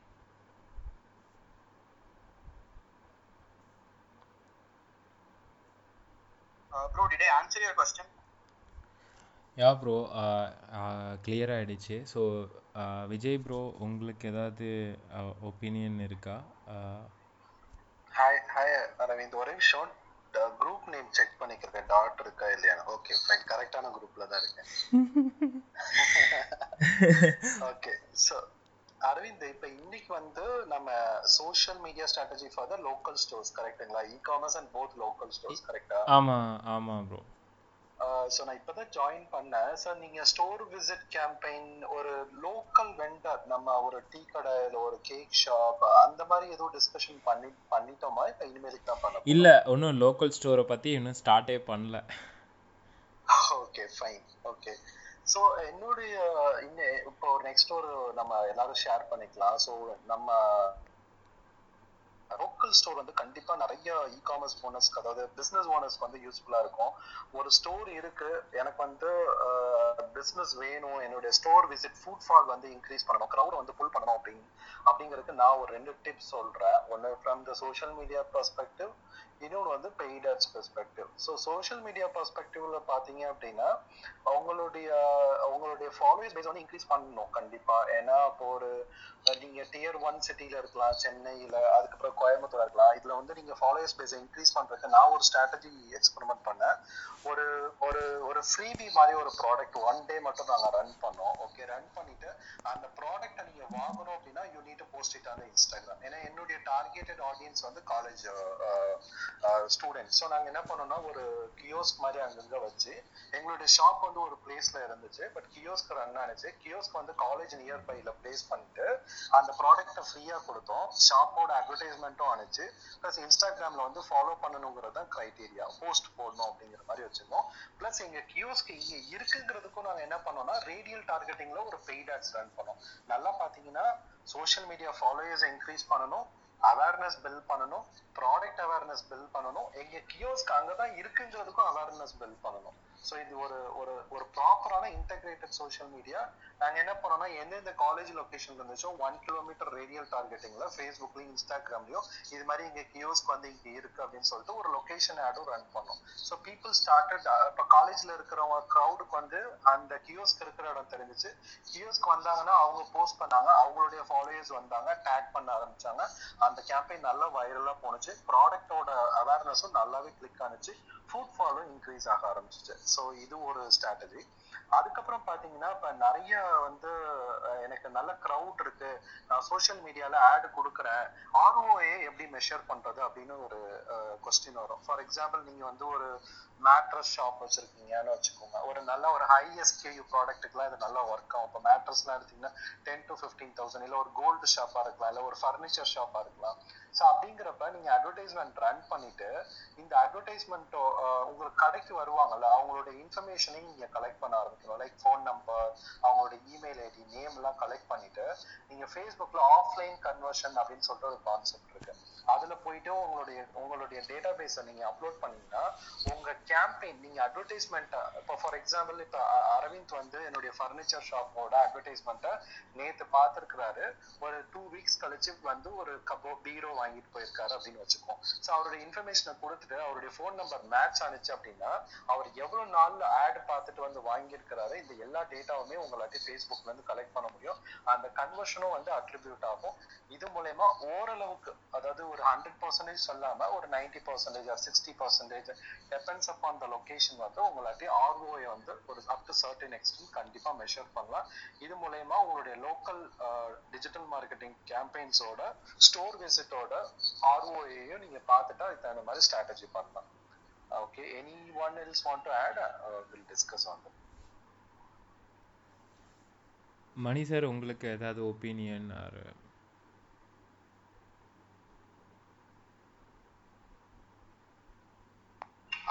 ஒரு 5 minutes I'll listen and then I'll talk. Thank you. Kandha bro, இந்த ஸ்டோர் நிறைய ட்ரை பண்ணிருக்கேன். ஒரே ஒரு சின்ன விஷயம், இதுல ஃபண்டமெண்டலா நீங்க ஒரு ஏஜென்சியா செட்டப்ல இருக்கீங்கன்னா எல்லாரும் புரிஞ்சுக்க வேண்டிய விஷயம் என்னன்னா, இது ஒரு டைரக்ஷனல் நம்பர் தாங்க கொடுக்கும். எல்லாருக்கும் ஒரு மைண்ட் செட் இருக்கு. ஒரு இகாமர்ஸ் வச்சு இகாமர்ஸ் ரன் பண்ணிட்டு இந்த மாதிரி லோக்கல் ஸ்டோர் ரன் பண்றாங்கன்னா, இப்போ இகாமர்ஸ்ல வந்து ஒரு 5x ரிட்டர்ன்ஸ் வருதுன்னு வச்சுக்கோங்க. 5x ரிட்டர்ன்ஸ்னா நம்ம என்ன சொல்லுவோம்னா, 10 லட்சம் நான் ஆட்ல போடுறேன், அதுல 50 லட்சம் ரெவன்யூ வருதுன்னா, அதே இதை ட்ரெடிஷ்னலா இந்த லோக்கல் கேம்பெயின்ஸ்லயும் ட்ரை பண்ணுவாங்க, ஸ்டோர் கேம்பெயின்ஸ்லாம் எக்ஸ்பெக்ட் பண்ணுவாங்க. பட் அது வந்து நடந்தாலும் நம்மளால மெஷர் பண்ணி காமிக்க முடியாதுங்க. இதுக்கான கேப்ஸ் ஏன்ற ரீசன்ஸையும் நான் சொல்ல விரும்புறேன். ஏன்னு பாத்துட்டீங்கன்னா, முதல்ல வந்து நீங்க ஆட் காமிச்சிருப்பீங்க, திரும்ப அவன் கடையில வந்துட்டு அதே ஃபோன் நம்பர் கொடுப்பானான்னு சொல்ல முடியாது. ஃபேஸ்புக்ல இருக்க நம்பரே அவங்க கொடுப்பாங்களான்னு சொல்ல முடியாது. இல்லாட்டி நீங்க இமெயில், அவங்க ஃபேஸ்புக்ல இமெயில் வச்சு ரெஜிஸ்டர் பண்ணிருக்கலாம், இங்க வந்து ஃபோன் நம்பர் கொடுத்துருக்கலாம். இது ஒரு பிரச்சனை. ரெண்டாவது வந்து கடைக்காரன் வந்து கரெக்டா நம்பர் எல்லார்கிட்டையும் கலெக்ட் பண்ணுவாங்களான்னு சொல்ல முடியாது. இது நான் ஒரு பிராண்டுக்கு ரன் பண்ணும்போது என்ன பிரச்சனையாச்சுன்னா, ஒரே நம்பர்ஸ் ரிப்பீட் ஆயிட்டு இருந்துச்சு ரேண்டமா. என்னடான்னு நம்ம போய் என்கொயரி பண்ணி அந்த ஸ்டோர் லெவலுக்கு போய் நம்ம வந்து அந்த ஃபீட்பேக் எடுக்கும்போது லேடி கஸ்டமர்ஸ்லாம் அந்த ஸ்டோர் பர்சன் வந்து நம்பர் கலெக்ட் பண்ணாம இருந்திருக்கான். ஏன்னா அவன் வந்து மேல் சேல்ஸ் ரெப்ரஸன்டேட்டிவா இருந்திருக்கான், ஸ்டோர் மேனேஜரா இருந்திருக்கான். அங்க ஃபீமேல் ஸ்டோர் மேனேஜரே கிடையாது அந்த அவுட்லெட்ல. இது ஒரு மல்டி பிராண்டட், இது வந்து ஒரு மல்டி செயின் அவுட்லெட்ஸுங்க. இதுல 200 அவுட்லெட்ஸ் இருந்துச்சு நான் கேம்பெயின் ரன் பண்ணும்போது. அந்த பிராண்டுக்கு கம்பெனி ஓன்ட் அவுட்லெட்ஸ் தான் எல்லாமே. 200 அவுட்லெட்ஸ் அக்ராஸ் இந்தியா இருந்துச்சு. அது வந்து ஒரு ஃபுட்வேர் பிராண்டு. ஸோ அவங்களுக்கு என்ன பிரச்சனை ஆச்சுன்னா, ஸோ அவன் நம்பர் ரேண்டமா போட்டுருந்தான். ஸோ இந்த மாதிரி ஒரு பிரச்சனை வந்துச்சு பெருசா. ஸோ கலெக்ட் பண்ண முடியல. ஸோ இந்த மாதிரி நிறைய டிராபேக்ஸ் இருக்கும். ஸோ எஃபெக்டிவா நம்மளால மெஷர் பண்ண முடியாட்டியும் டைரக்ஷனலா தெரியும். நம்ம ஒரு கேம்பெயின் 1 லட்ச ரூபாய்க்கு ரன் பண்றீங்கன்னா, ஒரு சேல்ஸ் ஒரு 50,000 75,000 இல்ல 1 lakh நடந்தாலுமே, ப்ரொவைடட் நம்மளுக்கு என்ன ரீசனிங்னா, நம்ம ஆட் நடத்திருப்போம், அந்த பார்த்த கஸ்டமர் எங்கேயும் கடைக்கு வந்திருக்காங்க. ஸோ சம் ஆக்டிவிட்டி ஹேப்பனிங்ன்ற அண்டர்ஸ்டாண்டிங் டெஃபினட்டா இருக்குங்க. இன்னொரு முக்கியமான விஷயம் இதுல ஃபோக்கஸ் பண்ண வேண்டியது, உங்க லொகேஷன் கரெக்டா இருக்கான்னு செக் பண்ணிக்கோங்க. ஸ்டோர் லொகேஷனை வந்து கரெக்டா லேட் லாங் கொடுக்கணும், இல்லாட்டியும் இந்த பிரச்சனை வருங்க. So Kanda, ஒரு another interesting case study from my experience. So இப்போ இது வந்து ஒரு டைரக்ஷனல் அவுட்புட் தான் கொடுக்குது. பட் நான் ஒரு ஒன் ஆஃப் த சினாரியோக்கு வந்துட்டு நான் அதை மேக்ஸிமம் எஃபிஷியன்சி வந்து மெஷர் பண்ணணும் அப்படிங்கிறதுக்காக நாங்கள் என்ன பண்ணோம் அப்படின்னா, எங்களுடைய லோக்கல் ஸ்டோர் சென்னை எடுத்துப்போம். சென்னையில் வந்து எனக்கு ஒரு 200 அவுட்லெட் வந்து டார்கெட்டட் மல்டி அவுட்லெட் வெண்டர் தான் இவங்க. ஸோ இவங்களுக்கு வந்து நாங்கள் ஸ்டோர் விசிட் ஃபுட்ஃபாலை இன்க்ரீஸ் பண்ணணும், இதுதான் வந்துட்டு நம்மளுடைய கோலே. அப்போ நான் என்ன பண்ணோம்னா, அந்த எஃபிஷியன்சியை மெஷர் பண்ணுறதுக்காக அட்வர்டைஸ்மெண்ட் சோஷியல் மீடியாவில் ரன் பண்ணுறப்ப, இன்க்ளூடிங் சோஷியல் மீடியா கேம்பெயினும் ரன் பண்ணோம், பெய்ட் ஆட்ஸும் ரன் பண்ணோம், கூகுள்லையும் ரன் பண்ணோம். அப்படி ரன் பண்ணிட்டு அவங்களுடைய கிளையண்டோட ஹோம் பேஜுக்கு வந்து வெப்சைட்டுக்கு அங்க வந்து அவங்க ஃபோன் நம்பரை என்டர் பண்ணும். அது வந்து ஒரு attractive offer. Okay, so coupon code அந்த ஃபோன் நம்பரை என்டர் பண்ணிட்டாங்கன்னா இமீடியட்டா அவங்களுக்கு ஒரு எஸ்எம்எஸ்ல ஒரு யூனிக் கூப்பன் கோட் வந்து போகும். ஓகே, அவன் நேம் போட்டு this is your unique coupon code valid up to till this date அப்படின்னு சொல்லிட்டு அனுப்பிச்சிட்டோம். அவங்க வந்து அந்த ஸ்டோர் லொகேஷனுக்கு போனாங்க அப்படின்னா அந்த கூப்பன் கோட் கொடுத்தா அந்த வெண்டாருக்கு என்ன பண்ணணும்னா அவங்களுக்கு வெப்சைட்ல வந்து அந்த வேலிடேஷன் பண்ற மாதிரி நாங்க கொடுத்துருந்தோம். ஸோ இந்த மாதிரி பண்றப்ப எங்களுக்கு வந்து ஒரு 95% அண்ட் அபோவே வந்துட்டு எங்களுக்கு அட்ரிபியூஷன் கிடைச்சிச்சு. என்ன ரீசன்னா எல்லாருக்குமே யூனிக் கூப்பன் கோடு, எந்த கேம்பெயின்ல இருந்து வந்தாங்க, எந்த கேம்பெயினுக்கு போனாங்க, ஸோ ஃபோன் நம்பர் மேட்ச் ஆகலன்னாலும் என்னாட்டி லோக்கலா வந்து என்னாட்டி ROI மெஷர் பண்ண முடிஞ்சிச்சு. Excellent strategy bro. நானும் இதே மாதிரி சேம் லைன்ஸ்ல ட்ரை பண்ணிருக்கேன். பட் ஆனா ஒரு டிஃபரெண்ட் கேம்பெயின்ல ஆஃபர் கேம்பெயின்ஸ்னு ஒரு இன்வென்ட்ரி இருந்துச்சு ப்ரோ ஃபேஸ்புக்ல. ஸோ அங்க எப்படின்னா நம்மளோட இந்த கூப்பன் கோட்ஸை டைரக்டா ஃபேஸ்புக்லயே அப்லோட் பண்ணலாம். ஸோ எவ்ரி டைம் ஒரு யூசர் ஆட் பார்க்கும்போது சேவ் ஆஃபர்னு ஒரு ஆப்ஷன் காமிக்கும். அந்த சேவ் ஆஃபர்ல அவங்களுக்கு அந்த யூனிக் கோடு வந்து சேவ் பண்ணிட்டாங்கன்னா அந்த கோடு போயிடும். சேவ் பண்ணாத கோடு ரெபாசிட்டரி ஃபேஸ்புக் கிட்டே இருக்கும். இதுல ஒரு பெரிய பெனிஃபிட் எனக்கு என்ன வந்துச்சுன்னா இந்த இன்வென்ட்ரியில உங்க கடை கிட்ட அவங்க திரும்ப வர்றாங்களே நெக்ஸ்ட் டைம் அவங்க ஆஃபரை சேவ் பண்ணிட்டாங்க, ஸோ புஷ் நோட்டிஃபிகேஷன் வரும். உங்க கடை கிட்ட வரும்போது கடை இங்கதான் இருக்கு, உங்ககிட்ட ஒரு ஆஃபர் இருக்கு, ஒய் டோன்ட் யூஸ் இட்ன்ற ஒரு புஷ் நோட்டிஃபிகேஷன் ஃபேஸ்புக் மூலமாவே வருங்க. அந்த பெனிஃபிட் எனக்கு வந்து ஓரளவுக்கு ஒர்க் ஆச்சு. நீங்க சொல்ற சேம் ஸ்ட்ராட்டஜி ட்ரை பண்ணேன், பட் ஃபேஸ்புக் இன்வென்ட்ரிக்குள்ள ட்ரை பண்ணியிருந்தேன் நான். ஒரு வெப்சைட் கொண்டு போகாம இந்த புஷ் நோட்டிஃபிகேஷனால எங்களுக்கு நிறைய பேர் கிட்டக்க வந்தோம்னா அந்த புஷ் நோட்டிஃபிகேஷன்றதுனால கஸ்டமர்ஸ் விசிட் பண்ணாங்க. அதனால ஒரு கன்வர்ஷன்ஸும் எங்களுக்கு நடந்துச்சுங்க. I think excellent strategy bro நீங்க சொன்னது. Super Kandha. Okay, I think Mani சாரும் வந்துட்டாருன்னு நினைக்கிறேன். ரைட். இல்ல நான் லிசன் பண்ணிட்டு I wanted to sync with the topic. இல்லாட்டி I don't want to talk out of topic அந்த பயத்துல தான். அருண், கந்தா, விஜய் அண்ட் ஜெகத்துல நான் வந்து ஒரு ஃபண்டமெண்டல் சொல்லாமா, ஒரு ஃபண்டமெண்டல் சொல்லட்டுமா? தாராளமா சார். ஷூர். அதாவதுங்க இந்த சோஷியல் மீடியா அப்படின்றது வந்து நான் பார்த்த வரைக்கும் நான் நிறைய பிஸ்னஸோட பேசும்போது என்ன நினைக்கிறாங்கன்னா, ஒரு சின்ன ஒரு எக்ஸாம்பிள் சொல்றேங்க. இன்னைக்கு வந்து நீங்க ஒரு கடை ஆரம்பிக்கணும் அப்படின்னு சொல்லிங்கன்னா ஒரு மினிமம் ஒரு 5 லட்ச ரூபா advance based on the place, based on the இது. மாசம் வந்து ஒரு 20,000 ரூபா நீங்க வாடகை கொடுத்துருக்கோம். இல்ல 10 லட்ச ரூபா அட்வான்ஸ் இருக்கிற இடமும் இருக்கு. இன்டீரியர் பாத்தீங்கன்னா ஒரு 5-10 லட்ச ரூபாய் இன்டீரியர் ஈஸியா நீங்களாம் ஆயிடுது based on whatever business you are doing. ஆனா வந்து சோஷியல் மீடியா செட்டப் பண்ணும்போது மட்டும் அதை வந்து நம்மளே பண்ணிருக்கோம், ஃப்ரீயா பண்ணணும்னு நினைக்கிறோம். அது ஏன் பண்ணக்கூடாதுன்றதுக்கான ரீசன்ஸ் நிறைய இருந்தாலும் வந்து நான் ஒரு விஷயம் சொல்றேன். 3 பாயிண்ட் சொல்றேங்க. இந்த 3 பாயிண்ட் வந்து local business, local reach, local business, local reach, local business, regional reach, local business, regional reach, local business, global reach. இந்த 3 பாயிண்ட்டையும் வந்து நீங்க இன்னைக்கு நோட் பண்ணி வச்சுக்கோங்க. நிறைய உங்க பிசினஸ் வந்து இந்த 3ல எதுல வருதுன்னு பாருங்க. லோக்கல் பிசினஸ், லோக்கல் ரீச்ல இருக்கீங்களா அப்படின்னா லோக்கல் பிசினஸ் நான் லோக்கல்ல மட்டும்தான் என்னோட ப்ராடக்ட் சர்வீசஸ் பண்ண முடியும். இப்போ வந்து இந்த மேட்ரஸ் எக்ஸாம்பிள் சொன்னாரு விஜய், அதையும் கூட எடுத்துக்கோங்க. நீங்க ஒரு மேட்ரஸ் ஷாப் வச்சிருந்தீங்கன்னா மேட்ரஸ் வந்து நீங்க வந்து ஷிப் பண்ணி வெளியே அன்லஸ் யூர் மேனுஃபேக்சரர் ஒரு பிக் டிஸ்ட்ரிபியூட்டர் ஒரு ஹோல்சேலர் வந்து நீங்க வெளியில அனுப்புறதுன்றது வந்து இட் இஸ் லாஜிஸ்டிக்லி கொஞ்சம் பிரச்சனையா இருக்கும். நீங்க வந்து வேற ரூட்ல வரலாம். நீங்க அமேசான் மூலியமா வரலாம், பிளிப்கார்ட் மூலியமா வரலாம். அவங்களுக்குமே வந்து அவங்க என்ன பண்றாங்கன்னா அவங்க லாஜிஸ்டிக் சென்டருக்கு ஷிப் பண்ணி வச்சுதான் அதை பண்றாங்க. ஸோ அந்த மாதிரி வந்துடும். நீங்க local business, local reach, local business, regional reach. சில ப்ராடக்ட்ஸை வந்து நீங்க தமிழ்நாடு, இப்போ கேரளா வந்து கோயம்புத்தூர் இருந்தீங்கன்னா கேரளா பக்கம், நீங்க வந்து வேலூர் பக்கம் இருந்தீங்கன்னா ஆந்திரா பக்கம். இந்த மாதிரி லோக்கல் பிசினஸ், ரீஜனல் ரீச் என்ன இருக்குன்னு பாருங்க. லோக்கல்னா நான் சொல்றது உங்க ஊர் மட்டும் அல்லாத. Local business, global reach. இந்த குளோபல் ரீச்ல பாத்தீங்கன்னா சில ப்ராடக்ட்ஸை நீங்க எக்ஸ்போர்ட் கூட பண்ணலாம். உங்க ப்ராடக்ட்டை வெளிநாடுகளுக்கு எக்ஸ்போர்ட் பண்ணலாம். இன்னொரு மார்க்கெட் இதுக்குள்ள ஒழிஞ்சிட்டு இருக்கு. என்னன்னு கேட்டீங்கன்னா நம்ம NRIs மார்க்கெட்டிங் ஒன்று இருக்கு. அது வந்து அங்க இருப்பாங்க, ஆனா சின்ன சின்ன பொருளை கூட இங்க வாங்கி கொடுப்பாங்க. பேரண்ட்ஸ்க்கு வாங்கி கொடுப்பாங்க, இங்க ஃபேமிலி இருப்பாங்க அவங்களுக்கு வாங்கி கொடுப்பாங்க, கிஃப்ட் பண்ணுவாங்கன்றது. இந்த சோஷியல் மீடியா ஸ்ட்ராட்டஜில வந்து ஃபார் லோக்கல் பீப்புள் வந்து நீங்க என்ன பண்ணணும்னா இந்த 3 கேட்டகரியில நீங்க எங்கெங்கெல்லாம் போய் அட்டாக் பண்ண முடியும், எங்கெங்கெல்லாம் எனக்கு பிசினஸ் ஆப்பர்ச்சுனிட்டி இருக்குன்னு பாருங்க. இன்னொரு ரொம்ப எக்ஸாம்பிள் இன்னொரு சின்ன எக்ஸாம்பிள் சொல்றேன். லோக்கல் ஸ்டோர்ஸ் போட்டுக்கிறதுனால ஒன்று சொல்றேன்.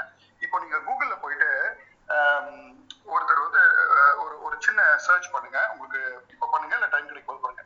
பியூர் ஹனி கோயம்புத்தூர்னு போடுங்க. இந்த பியூர் ஹனியில கோயம்புத்தூர்னு போட்டீங்கன்னா ரிலையன்ஸோ இந்தியா, அதாவது பெரிய பெரிய பிக் பஜார் மாதிரி மார்ட்ஸ் எல்லாம் வரலைங்க. ஒரு 3 பிசினஸ் வருது. அவங்க வந்து கூகுள் மை பிசினஸ்ல நான் பாக்குறேன். அதுக்கு கீழே போனீங்கன்னா நான் இது கோயம்புத்தூர்ல சர்ச் பண்றேன், பியூர் ஹனி கோயம்புத்தூர்னு. அதுல கீழே வந்து பாத்தீங்கன்னா ஒரு 3வது 4வது பேஜ் வந்து ஃபேஸ்புக் பேஜ் வந்துருச்சு. இதுதான் நீஷ் டார்கெட்னு சொல்லுவாங்க. நீஷ் டார்கெட், நீங்க ஒரு நீஷை எடுத்து அந்த நீஷ் டார்கெட்டட் கீவேர்ட்ஸை வந்து நீங்க ஃபேஸ்புக் பேஜையே நீங்க வந்து லோக்கல் ஸ்டோரா இருந்து ஃபேஸ்புக் பேஜே கூட வந்து நீங்க ரேங்க் பண்ணலாம், ஆர்கானிக்கா ரேங்க் பண்ணலாம்னு சொல்ல வரேன். ஸோ லோக்கல் ஸ்டோர்ஸ்க்கு வந்து நிறைய ஸ்ட்ராட்டஜிஸ் இருக்குங்க, நிறைய ஃபண்டாஸ்டிக் பாயிண்ட்ஸ் வந்து Aravind, Kandha, Jagadeen, Vijay are giving here. இது வந்து நீங்க ஒரு ஃபண்டமெண்டலா பாருங்க. Social media is here to stay. இன்னொரு பாயிண்ட் நான் சொல்லி இதை முடிச்சிடுறேங்க. Social media is going to be very very long term. Social media customer service நீங்க நல்லா பண்ணலாம், அருமையா பண்ணலாம். அதாவது லோக்கல் பிசினஸஸ்க்கு ஒரு பெரிய ட்ரபிள் என்னன்னு கேட்டீங்கன்னா, லோக்கல் பிசினஸ்க்கு வந்து சீக்கிரமா அந்த செய்தி பரவிடும், வைல்ட் ஃபயர் மாதிரி பரவிடும். அதை வந்து நீங்க தடுக்கிறதுக்கு வந்து நீங்க நிறைய டிப்ஸை யூஸ் பண்ணலாம். ஐ திங்க் இன்னைக்கு கவர் பண்றதுனாலும் பண்ணுங்க அரவிந்த் அண்ட் டீம். ஆர் வந்து நீங்க இன்னொரு செஷன் கூட local store customer service through social மீடியான்னு கூட ஒன்று பண்ணலாம், which is a very important point. அதுக்கு நிறைய பாயிண்டர்ஸ் இருக்கு இல்லையா, நம்ம ஃபேஸ்புக் FAQ பேஜஸ் அதெல்லாம் இருக்கு. ஸோ மை பாயிண்ட் இஸ்ங்க, local business, local reach, local business, regional reach, local business, global reach. Thank you Mani sir, உண்மையிலே very insightful fundamentals. ஏன்னா நிறைய டைம் வந்து people will forget the fundamentals. Thanks for reminding that. எனக்கு நீங்க சொன்ன இந்த strategy ரொம்ப பிடிச்சிருந்துச்சு. லைக் இந்த ஃபேஸ்புக் இந்த இதனோட நிஷி பேஜஸ் வந்து கிரியேட் பண்ணி கூகுள் மாதிரி இடத்துல ஈஸியா ரேங்க் பண்ணலாம். ஏன்னா இப்போ ஒரு கூகுள் மேப்ஸையும் டார்கெட் பண்ணலாம். இப்போ நீங்க சொன்ன மாதிரி அந்த பியூர் ஹனி கோயம்புத்தூர் இந்த மாதிரி வெரி மைக்ரோ டார்கெட் நிச்சயெல்லாம் ஃபேஸ்புக்லயோ சரி, ஈவன் சம்டைம்ஸ் உங்களோட இண்டஸ்ட்ரி கொஞ்சம் B2B அந்த லிங்க்டின்ல இந்த மாதிரி இடத்துல எல்லாம் வந்து ப்ராப்பரா ஒரு சேனல் ரன் பண்றப்ப we can drive lot of leads from the Google. Very very wonderful insight sir. Thank you very much. Thank you ma, thank you.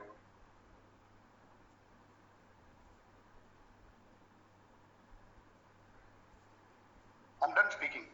Thank you. Okay, sure sir. So coming back, so local store அப்படிங்கறத வந்துட்டு இன்னொரு நாள் ஒரு டாபிக்கா எடுத்துக்கலாம். So Kanda and Arun, எனக்கு உங்கள்கிட்ட உள்ள இன்னொரு கொஸ்டின் என்னன்னா, ஒரு லோக்கல் ஸ்டோரா இருக்காங்க, they want to move to the regional reach or like a national reach.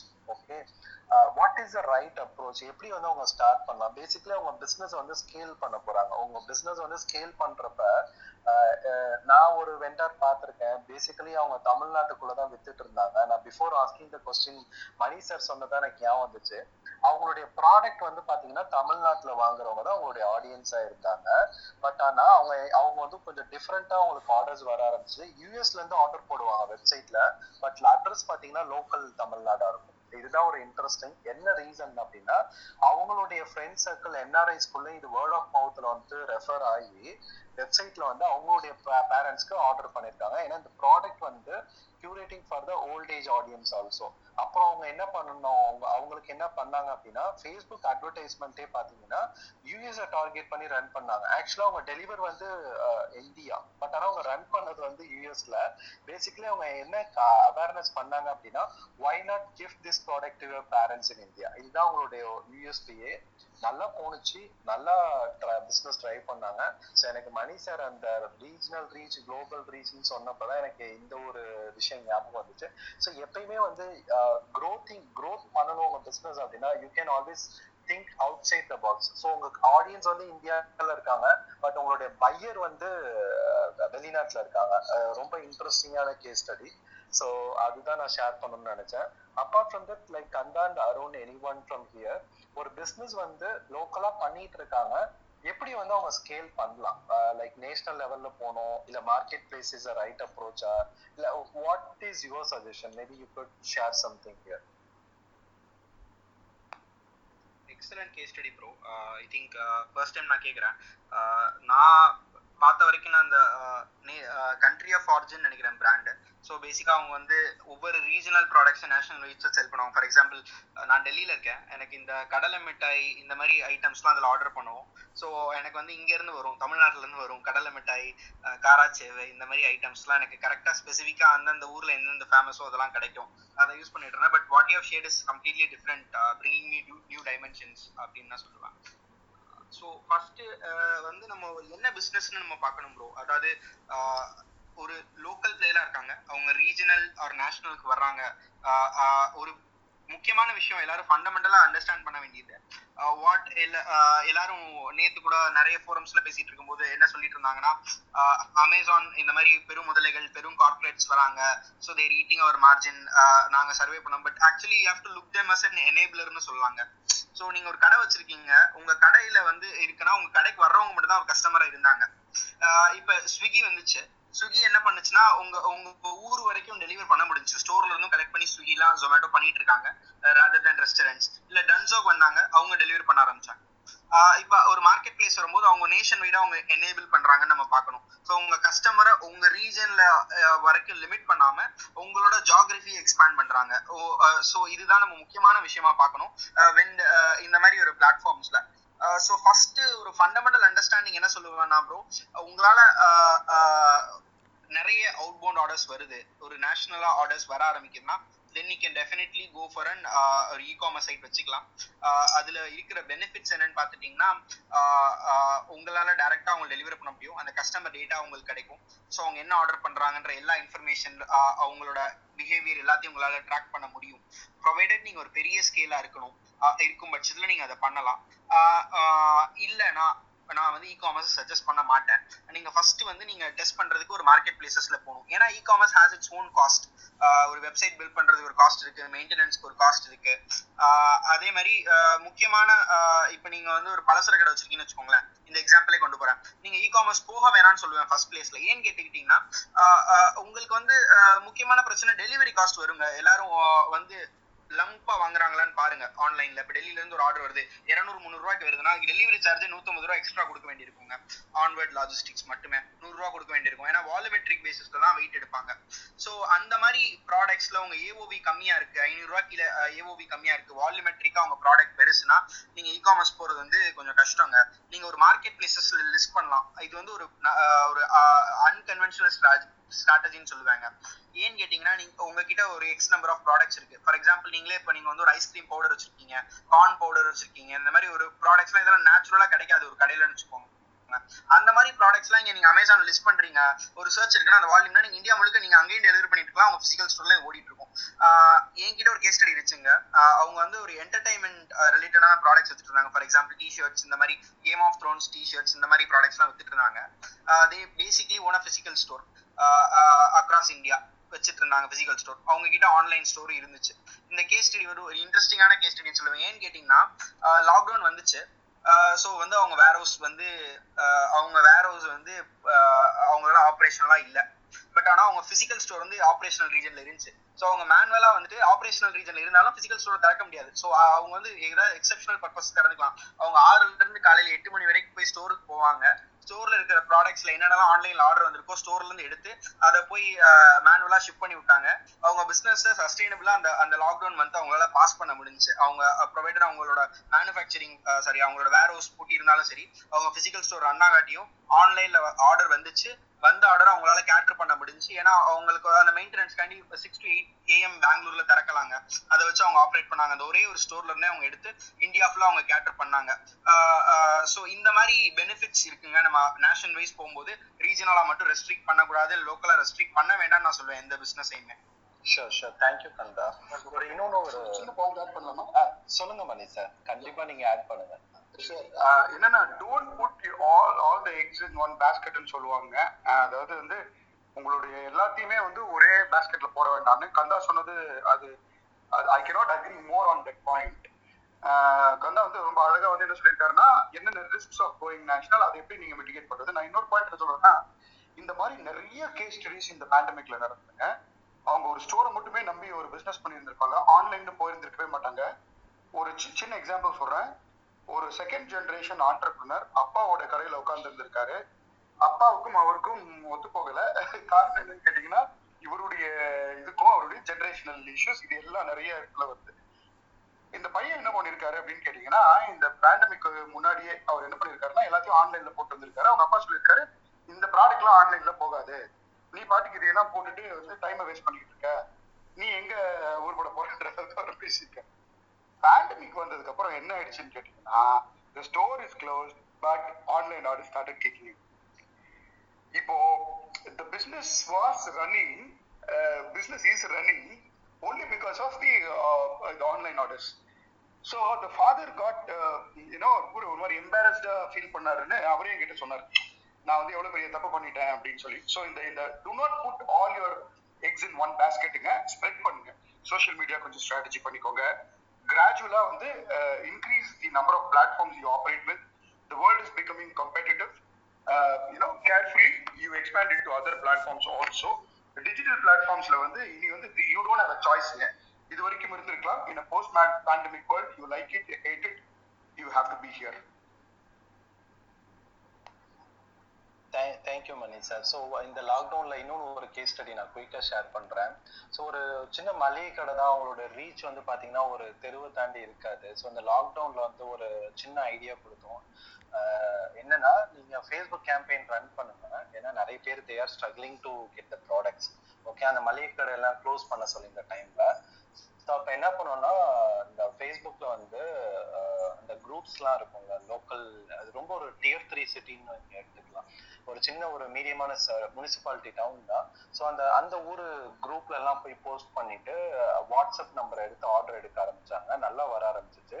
Plus வந்து என்ன பண்ணோம்னா, வாட்ஸ்அப் இது ஃபேஸ்புக்லயும் இன்ஸ்டாகிராம்லயும் அட்வர்டைஸ்மெண்ட்டும் ரன் பண்ணோம். ரன் பண்ணிட்டு என்ன பண்ணிருந்தோம் அப்படின்னா, அவங்களுடைய டிராபிக் வந்து வாட்ஸ்அப்க்கு நாங்கள் டைரக்ட் பண்ணோம். ஏன்னா ஃபேஸ்புக்ல வந்து நீங்க வாட்ஸ்அப்க்கு நீங்க டிராபிக் வந்து டைவர்ட் பண்ணலாம்.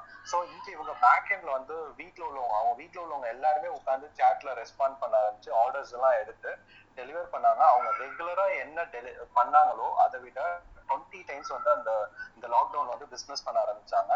இப்போ வந்து அது ஒன் ஆஃப் த பிசினஸாவே மாத்திட்டாங்க. யாரெல்லாம் ஹோம் டெலிவரி கேட்கறாங்களோ அது வந்து ஒரு ரிட்டன்ஷன் மாதிரி ஆயிடுச்சு அவங்களுக்கு. ஸோ இது ஒரு சின்ன ஒரு எக்ஸாம்பிள். Thanks Vijay bro. நான் என்னோட எக்ஸ்பீரியன்ஸை ஷேர் பண்றேங்க. நான் என்னன்னா, நாங்கள் வந்து ஒரு மிஸ்டிங் சிஸ்டம் அப்படிங்கிற ஒரு ப்ராடக்ட் வந்து மேனுஃபேக்சர் பண்ணிட்டு இருக்கோம். அது பார்த்தீங்கன்னா வந்துட்டு நாக்பூரில் ஒரு என்கொயரி வந்தது. எங்கள் டிஸ்ட்ரிபியூட்டர், பூனேல இருக்க டிஸ்ட்ரிபியூட்டர் வந்து நாக்பூருக்கு வந்து சர்வ் பண்ண சொன்னால் அவங்க பண்ணாங்க. அங்கே நாக்பூர் ஆல்மோஸ்ட் 700 கிலோமீட்டர் பூனேல இருந்து, அதனால் அவங்க சர்வ் பண்ணல அப்படின்ட்டாங்க. ஸோ நாங்கள் என்ன பண்ணோம்னா வந்து நம்ம பிஎன்ஐ நெட்ஒர்க்ல இருந்து அங்கே இருக்க ஒரு பிளம்பிங் கான்ட்ராக்டரை கான்டாக்ட் பண்ணி அவங்க வந்து அந்த ப்ராஜெக்டை வந்து எக்ஸிக்யூஷன் பண்ணாங்க. ஸோ எனக்கு லீடு வந்தது வந்து டிஜிட்டலில். ஆனால் நான் எக்ஸிக்யூஷன் வந்து இந்த மாதிரி ஒரு நெட்ஒர்க்கை யூஸ் பண்ணி பண்ணதுனால வந்து நம்ம இந்தியாவில் வந்து எங்கே வேணாலும் ரீச் பண்ணுற அளவுக்கு ஒரு கேப்பபிலிட்டி கொடுத்துருக்குன்னு வச்சுக்கோங்களேன்.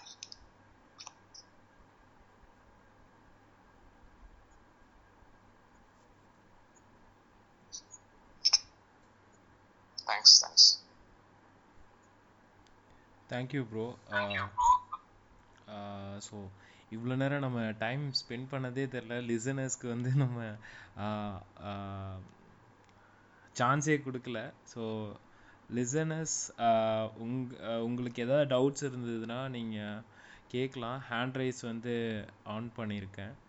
ஸோ கந்தா ப்ரோ, இல்லை Mani sir, Avinash bro, Arun bro, யார்கிட்ட வேணாலும் கேட்கலாம். இல்லை என்கிட்ட, இல்லை ஜேபி ப்ரோ கிட்ட கூட நீங்கள் கொஸ்டின்ஸ் இருந்தால் கேட்கலாம்.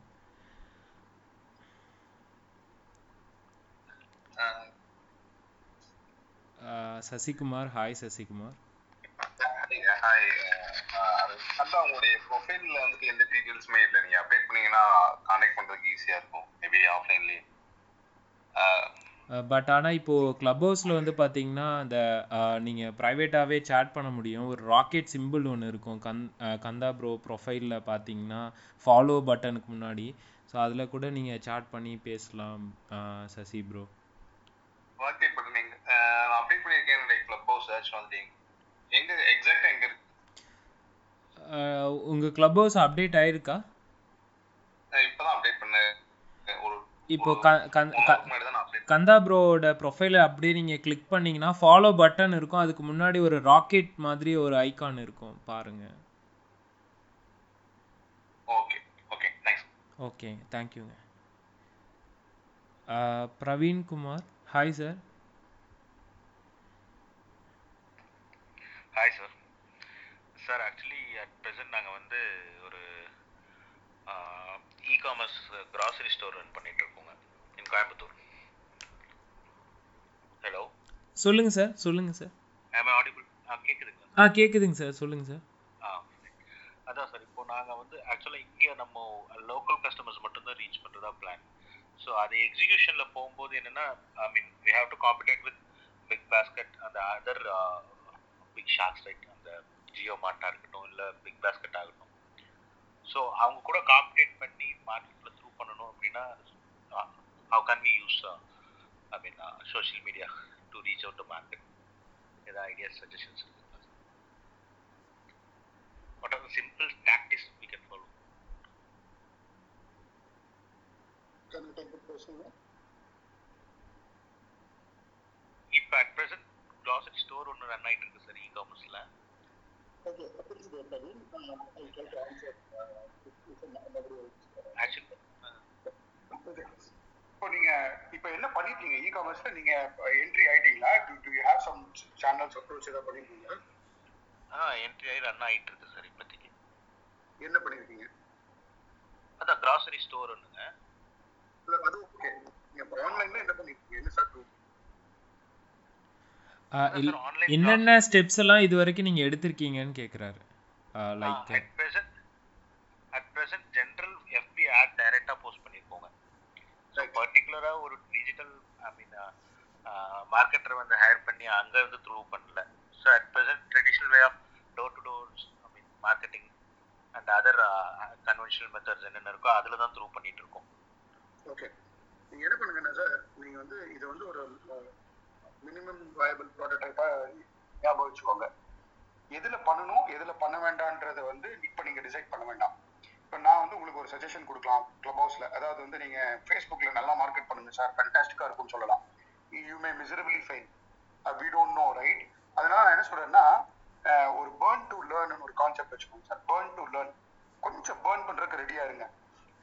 இப்போ நீங்க ஃபேஸ்புக் ஸ்டார்ட் பண்ணுங்க, இன்ஸ்டாகிராம் ஸ்டார்ட் பண்ணுங்க, அண்ட் இப்போ வந்து நிறைய விஷயங்கள் இந்த டாட் பேன் ஒன்று வந்துருக்குங்க. தேர் ரெவல்யூஷனைசிங் தட். நீங்க ஒரு இ-காமர்ஸ் சைட்டே வச்சுக்க வேண்டாம், வந்து நீங்க வந்து அந்த மொபைல் ஆப்பை அவங்க கொடுத்துட்றாங்க. நான் என்ன சொல்லுவேன் அப்படின்னு கேட்டீங்கன்னா, லுக் அட் யுவர் இப்போ நீங்க ட்ரெடிஷ்னல்னா நீங்க லிஸ்ட் பில்ட் பண்ணுங்க.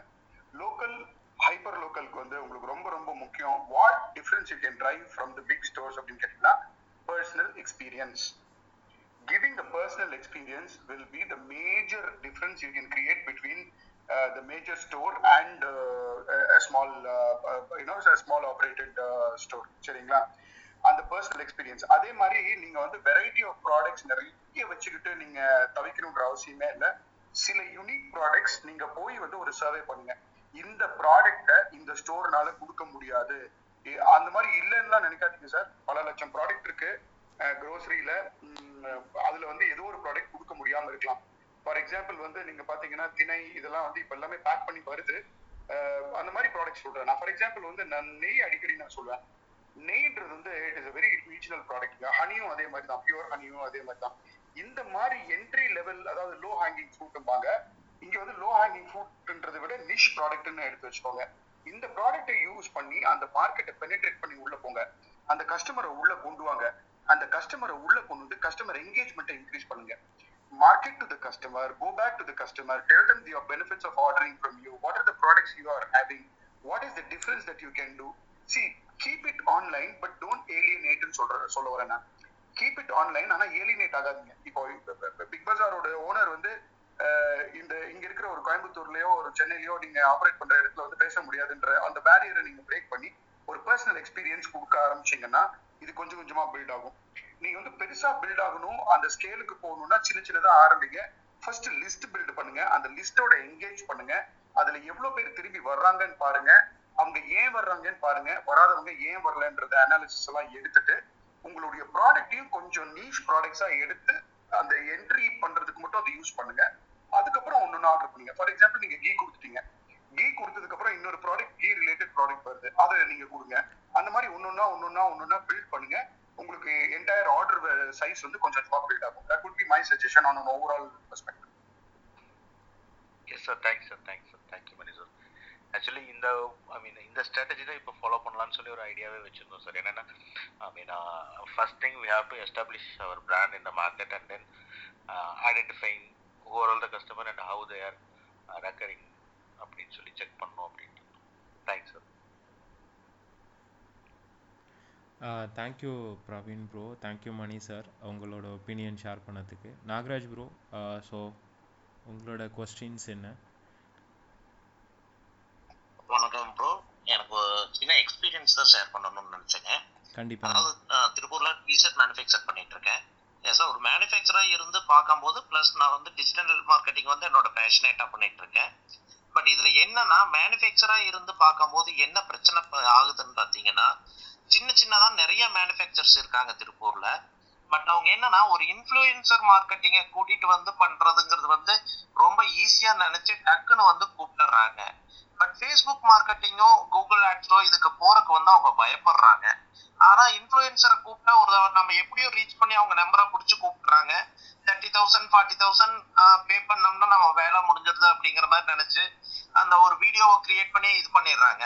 பட் என்னன்னா ஓனர்ஸ் உடைய நம்பரை டைரக்டா கொடுத்துட்றாங்க.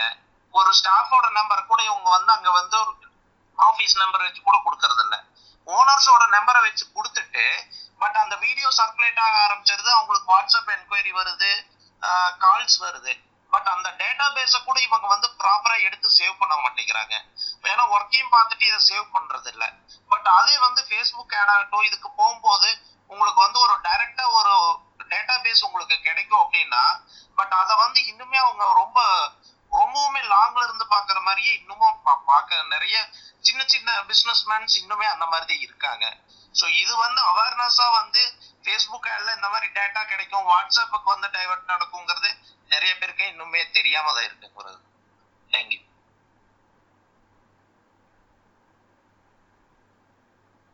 நாகராஜ் ப்ரோ, ஆக்சுவலி இதுதான் நம்ம இனிஷியலா பேசணும்னு நினைக்கிறேன். இதை குறித்து கொஞ்சம் அதிகமாகவே பேசியிருக்கோம் இல்லையா அரவிந்த் ப்ரோ? ஸோ அந்த இது இல்லை, அவேர்னஸ் இல்லை ஆக்சுவலி. ஸோ பீப்புள் திங்க் ஒரு இன்ஃப்ளூயன்சர்கிட்ட போனால் அவங்களோட சேல் நடந்துடும் அப்படின்னு நினைக்கிறாங்க.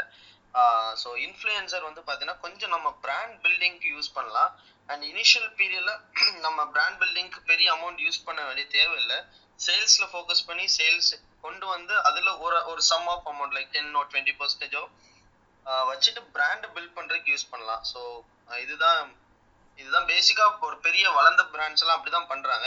இனிஷியலா ஃபேஸ்புக் ஆட்ஸ்ல நிறைய பண்ணி பிசினஸ் எடுத்துட்டு தென் வந்து பாத்தீங்கன்னா இன்ஃப்ளூயன்சர்ஸ் யூஸ் பண்ணி அந்த பிராண்ட் நேமை கொண்டு போய் சேர்க்கறதுல அவங்களுடைய பங்கு இருக்குது. கண்டிப்பா ப்ரோ, அதாவது நீங்க சொன்ன அப்படியே பேசின பாயிண்ட்ஸ் தான் ப்ரோ. பட் இங்க என்ன பிரச்சனை அப்படின்னு பாத்தீங்கன்னா, இன்ஃப்ளூயன்சரை கூப்பிட்டுட்டாலே நமக்கு ஆட்டோமேட்டிக்கா பிசினஸ் வந்துரும்னு நம்புறாங்க. ஸோ அதனால என்னன்னா ஒன் டைம் செலவு தானே, ஒரு 30,000 ரூபாய் நான் செலவு பண்ணேன் எனக்கு வருஷம் பூரா பிசினஸ் வரும் அப்படின்னு நிறைய பேர் வந்து இன்ஃப்ளூயன்சர் நோக்கி டிராவல் பண்ண ஆரம்பிச்சிட்டாங்க. ஸோ அவங்களுக்கு அதோட வேல்யூ என்னங்கிறது இன்னுமே வந்து இந்த ஃபேஸ்புக்ல ஆட் ரன் பண்றதுக்கும் இன்ஃப்ளூயன்சர் ஆடுக்கும் இது வந்து அவங்க புரிஞ்சுக்க முடிய மாட்டேங்குது அவங்களால. சரி, ஆக்சுவலி இது ஒரே ஒரு இதுதான், மவுத் ஆஃப் வேர்ட் அப்படிங்கிறது தான் வந்து பார்த்தீங்கன்னா ஜென்ரலாக நடக்கிறது. இது கிட்டத்தட்ட அந்த நான் லைக் சொன்னேன் இல்லையா, ஃபாலோவர்ஸ் ஒரு ஃபீவர் அப்படின்னு ஒன்று இருக்கு இல்லையா, அதே மாதிரி ஒரு காம்படிட்டர் ஒரு இன்ஃப்ளூயன்ஸை யூஸ் பண்ணுறாங்க, அப்போ நம்மளும் யூஸ் பண்ணோம் அப்படிங்கிறதுல தான் பண்ணுறாங்களே தவிர்த்து, பட் மற்றபடி ஒரு காம்படிட்டர் என்னென்ன ஸ்ட்ராட்டஜிஸ்லாம் பண்ணுறாங்க அப்படிங்கிறத பார்க்கறதில்ல. காம்படிட்டருக்கு இன்ஃப்ளூயன்ஸுங்கிறது ஒன் ஆஃப் த ஸ்ட்ராட்டஜியாக தான் இருக்கும். இவங்க நினைச்சுக்கிறாங்க காம்படிட்டர் இன்ஃப்ளூயன்ஸ் யூஸ் பண்ணுறது தான் மட்டும்தான் அவங்களோட ஸ்ட்ராட்டஜி நினைச்சுக்கிறது தான் இங்கே ஃபெயிலியர் ஆகுறது காரணம். கண்டிப்பாக ப்ரோ, எனக்கு ஒரே ஒரு பாயிண்ட் இருக்கு இந்த இன்ஃப்ளூயன்சஸ் ரிலேட்டடாக. என்ன அப்படின்னு பார்த்தீங்கன்னா, நிறைய இன்ஃப்ளூயன்சஸ் நாங்கள் ஹேண்டில் பண்ணியிருக்கோம். லைக் கொஞ்சம் பெரிய லெவல் லைக் 7 மில்லியன் ஃபாலோவர்ஸ்லேருந்து 15 மில்லியன் ஃபாலோவர்ஸ் வரைக்குமே ஹேண்டில் பண்ணியிருக்கோம். அதே மாதிரி சின்ன சின்ன இன்ஃப்ளூயன்சஸையும் நாங்கள் ஹேண்டில் பண்ணிட்டு இருக்கோம்.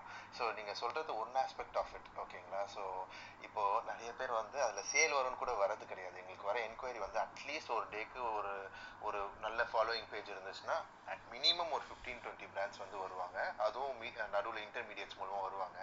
அதுக்கப்புறமா நீங்கள் ஒரு ஸ்மால் பிஸ்னஸ் ஓனர்லாம் வந்து ரீச் பண்ணுறாங்க அப்படின்னா அவங்க சேலுன்ற தாட் கூட அங்கே இருக்காதுன்னு வச்சுக்கோங்களேன். அவங்க என்னன்னா they want to taste early success taste பண்ணணும்னா என்ன செய்கிறாங்க அப்படின்னு பார்த்தீங்கன்னா, சார் உங்கள் கூட எங்களுக்கு ஒரு ஃபோட்டோ வேணும், அதே மாதிரி என்னோட போஸ்ட்டை நீங்கள் இந்த மாதிரிலாம் நீங்கள் ஷேர் பண்ணணும், இந்த மாதிரி என் பிராண்ட் பேரை இவ்வளோ வாட்டி சொல்லணும், இந்த மாதிரி தான் கேட்குறாங்க. அது எதுக்குன்னு பார்த்தீங்கன்னா அவங்களுக்கு ஒரு சாட்டிஸ்ஃபேக்ஷன் கிடைக்குது. ஓகே, இவங்கெல்லாம் வந்துட்டாங்கன்னா இப்போ நான் வந்து பிஸ்னஸ் சக்ஸஸ் பண்ணிட்டேன் அப்படின்னு ப்ரூவ் பண்ணுற ஒரு பாயிண்ட் அவங்க சோஷியல் சர்க்கிளுக்கு தான் major of new business, that is first time or even ஒரு பாரம்பரியமான பிஸ்னஸ்ல இருந்து வர பசங்களா இருந்தாலும் ஜஸ்ட் அவங்களோட ஃபேன் பாய் மொமெண்ட்டை வந்து செரிஷ் பண்ணிட்டு அதை வச்சு அவங்க வந்து கொஞ்சம் அவங்க சர்க்கிளில் வேற மாதிரி தெரியறதுக்கு யூஸ் பண்றது தான் மோஸ்ட் ஆஃப் த சினாரியோவா இருக்கே தவிர அது ஒரு பிஸ்னஸ் சென்ட்ரிக்கா எனக்கு வந்து இப்போ நீங்க எப்படின்னு பார்த்தீங்கன்னா ஆக்டர்லேருந்து கிரிக்கெட்டர்ஸ் ஐ மீன் நீங்க மோஸ்ட் ஃபாலோவர் செலிபிரிட்டிஸ் கூட நம்ம வந்து கொஞ்சம் க்ளோஸா ரொம்ப அவங்க பேஜ் ஆரம்பிக்கிறதுல ஒர்க் பண்ணியிருக்கோம். Most of the first time business பண்றவங்களும் அதே மாதிரி பெரிய பிசினஸோட சன்ஸ் டாட்டர்ஸ்லாம் இருக்காங்களே அவங்க அந்த ஃபேன் பாய் மூமெண்ட்டுக்கு தான் வராங்களே தவிர it is not about increasing the sales. ஒரு அந்த அசலுக்காகவே இருக்காதுன்னு வச்சுக்கோங்களேன். ஸோ அதுதான் நீங்கள் அப்படி இருக்கிறவங்க கிட்ட நீங்கள் போயிட்டு இல்லை நீங்கள் சேல் பண்ணணும்னா நீங்கள் இனிஷியலி இந்த ப்ராசஸ்லாம் முடிச்சதுக்கப்புறம் இன்ஃப்ளூயன்சர்ஸ் அப்ரோச் பண்ணுறது அவங்களுக்கு அது தெரியவே தெரியாது. இப்போ விஜய் டிவியில் இவங்க ஃபேமஸ் ஆயிட்டாங்க அப்படின்னா என்னோட ஃப்ரெண்டோட ஃப்ரெண்டு தான் அவங்க மூலமாக நம்ம கேட்டு பார்க்கலாம்னு சொல்லி அவங்க ஒரு அமௌண்ட் சார்ஜ் பண்ணுவாங்க. And they're okay to do that because அவங்களுக்கு இனிஷியலாக பிஸ்னஸ் ஆரம்பிச்சு ஒரு 1 month 2 months இவங்களாம் வந்துட்டாங்களேன்னு ஒரு ஃபேம் கிடைக்குது பார்த்தீங்களா. ஸோ அதுதான் ஒரு டோப்பாக அவங்க ஃபீல் பண்ணுறாங்க நான் நம்புறேன். ஸோ ஏன்னா அது மாதிரி என்கொயரிஸ் தான் நிறைய வரும். இனிஷியலாக சீரியஸாக பேசுவாங்க. But as in time goes by these are the type of enquiries நாங்கள் வந்துகிட்டே இருக்கோம். ஸோ அதுக்காக அந்த பாயிண்ட் சொல்லுங்கள். இன்னொரு விஷயம் ப்ரோ, ஆக்சுவலாக என்ன அப்படின்னா இந்த இன்ஃப்ளூயன்சர் இதில் லைக் டைரக்ட் இன்ஃப்ளூயன்சர் கான்டாக்ட் கிடைக்கல, ஒரு யாரோ ஒரு தேர்ட் மேனை வச்சு தான் நம்ம போகிறோம் அப்படின்னா நீங்கள் எப்போவுமே ஒரு கான்ட்ராக்ட் வச்சுக்கோங்க. கந்தா ப்ரோ இது இனிஷியலாக சொன்னார். ஸோ தட் இன்ஃப்ளூயன்சர் தெரியும் என்ன அமௌண்ட் பே பண்ணுறீங்கிறது தெரியும். அந்த அமௌண்ட் அவங்க கரெக்டாக இருக்குது அப்படின்னா that will add value. இல்லைன்னு வச்சுக்கோங்களேன் நடுவில் உள்ளவங்க கொஞ்சம் காசு பார்த்துருவாங்க. ஸோ அந்த இதை கொஞ்சம் வச்சுக்கோங்க. செகண்ட், இன்ஃப்ளூயன்சர் சூஸ் பண்ணும்போது அவங்களோட என்கேஜ்மெண்ட் ரேட் எப்படி இருக்குங்கிறத பாருங்க. அவங்க ஒவ்வொரு போஸ்ட்டுக்கும் என்கேஜ்மெண்ட் ரேட்ஸ் எப்படி இருக்குன்னு பாருங்க. நல்ல என்கேஜ்மெண்ட் ரேட்டே இல்லை அப்படிங்கிற பட்சத்தில் அவங்களோட ஒர்க் பண்ணுறதுல எதுவும் பிரயோஜனமே கிடையாது. ஸோ இதையும் கொஞ்சம் கேர்ஃபுல்லாக பார்த்துக்கோங்க. ஓகே, இன்ஃப்ளூயன்சர் மார்க்கெட்டிங் நான் எப்படி நெகோஷியேட் பண்ணேன்னு சொல்கிறேன். ஸோ பேசிக்கலி நான் என்ன பண்ணேன்னா இந்தியா ஜஸ்ட் கூகுள் பண்ணிட்டு எல்லா ஏஜென்சியுமே காண்டாக்ட் பண்ணிட்டு அவங்கள்ட்ட அந்த என்னுடைய இண்டஸ்ட்ரி சொல்லி அவங்கள்ட்ட அந்த டேட்டா பேஸ்லாம் வாங்கிட்டு ப்ரைஸ்லாம் செக் பண்ணேன்.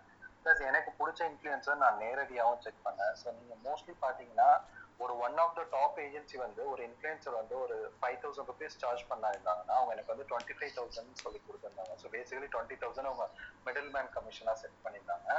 வேற some other agency kept like 5,500. இன்னொன்று ஒரு ஏஜென்சி என்ன சொன்னீங்கன்னா 5,000 அவங்க சார்ஜ், அவர் charge for the media brokerage வந்துட்டு ஒரு 20% செட் பண்ணியிருந்தாங்க. ஸோ இந்த மாதிரி ஒரு ப்ராப்பர் ரிசர்ச் பண்ணுங்க. ஏன்னா நீங்கள் ஒரு பெரிய அமௌண்ட் இன்வெஸ்ட் பண்ண போறீங்க அப்படின்னா இந்த ரிசர்ச் பண்ணுங்க. இல்லை நீங்கள் லோக்கல் இன்ஃப்ளூயன்சர்ஸ் பிடிக்க போறீங்கன்னா ஹார்டாக நெகோஷியேட் பண்ணுங்க. ஸோ நான் இன்னும் ஒரு சில பேர்கிட்ட எப்படி ஒர்க் பண்ணியிருக்கேன்னா கன்வர்ஷன் பேசிஸ்லேயும் நான் ஒர்க் பண்ணியிருக்கேன். அதாவது மினிமல் கமிஷன் கொடுக்குறேன். பட் ஆனால் நீங்கள் உங்கள் மூலயமா எனக்கு சேல்ஸ் வருது அப்படின்னா அதுலேருந்து ஒரு 10 to 20% நான் உங்களுக்கு கமிஷனாக கொடுக்குறேன். ஸோ உங்களுக்கும் வந்து ஏர்னிங் ஆப்பர்ச்சுனிட்டி ரொம்ப இருக்கு அப்படின்னு நீங்கள் பொசிஷன் பண்ணலாம். இல்லைன்னா ரொம்ப ஜென்யூனா நீங்கள் ஒரு சின்ன ஸ்டார்ட் அப்பாக இருக்கீங்கன்னா என்னுடைய கெப்பாசிட்டி இதுதான், உங்களுடைய சப்போர்ட் வேணும். அவங்க ஒரு 10,000 கேட்குறாங்கன்னா ஒரு சப்போர்ட்டாக எடுத்து நீங்கள் இதை பண்ணுங்க.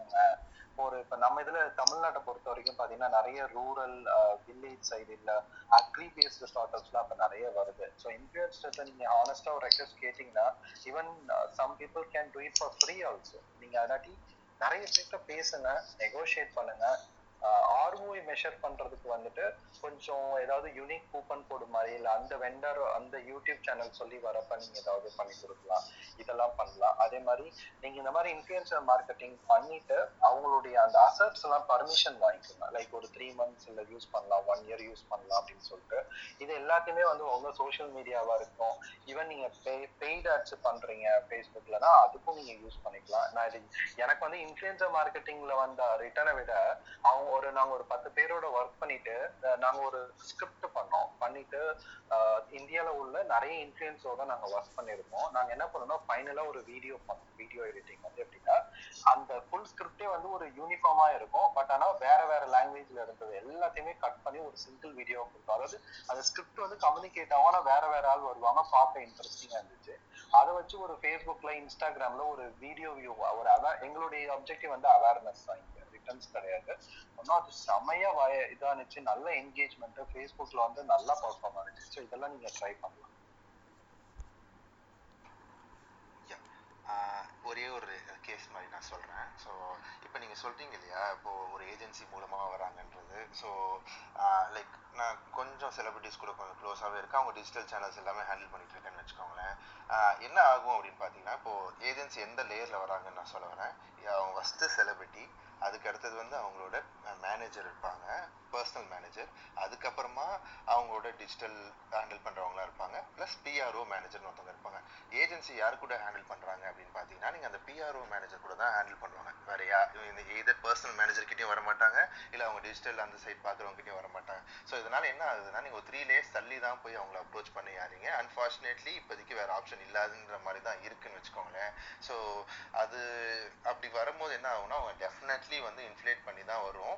இங்கே வரும்போதுமே என்ன நடக்கும் அப்படின்னு பார்த்தீங்கன்னா ஒரு செலிபிரிட்டி கிட்ட வரும்போதுமே மெசேஜுமே ஃபுல்லாக வராது. அவங்க கேட்குற கன்சிடர் ஒரு ஆக்ட்ரஸ் இருக்காங்க, அவங்க நேம் நான் மென்ஷன் பண்ணல, பட் அவங்களுக்குன்னு பார்த்தீங்கன்னா இன்ஸ்டாவில் அவங்களோட ஃபாஸ்டஸ்ட் க்ரோயிங் அக்கௌண்ட்டாக அவங்களுக்கு இருந்துச்சு ஒன் பாயிண்ட் ஆஃப் டைமில்.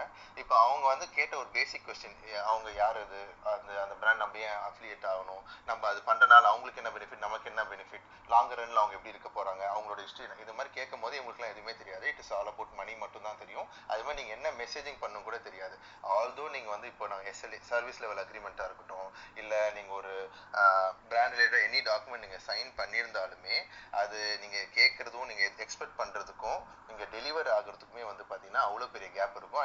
அண்ட் ரெண்டு பேருமே வந்து தர்ம சங்கடமான சிச்சுவேஷனில் தான் இருப்பாங்க. ஸோ நாங்கள் ஒரு கேஸ் நான் சொல்கிறேன். ஸோ அது நான் ஃப்ராங்காக கூட சொல்லலாம், அதனால சொல்கிறேன். இப்போ நீங்கள் ஒரு எல்ஜி பெருங்காயம் எடுத்துக்கோங்களேன். ஸோ இப்போ அவங்களெலாம் வந்து என்ன மாதிரி ஒரு கேம்பெயின் பிளான் பண்ணோம்னா, இப்போ செஃப் அசோசியேஷனில் இருக்க எல்லா செஃப் கூடயும் பார்ட்னர் பண்ணி எல்லா பாப்புலர் யூடியூப் சேனல்ஸ் எல்லாமே இருக்காங்கன்னு வச்சுக்கோங்களேன்.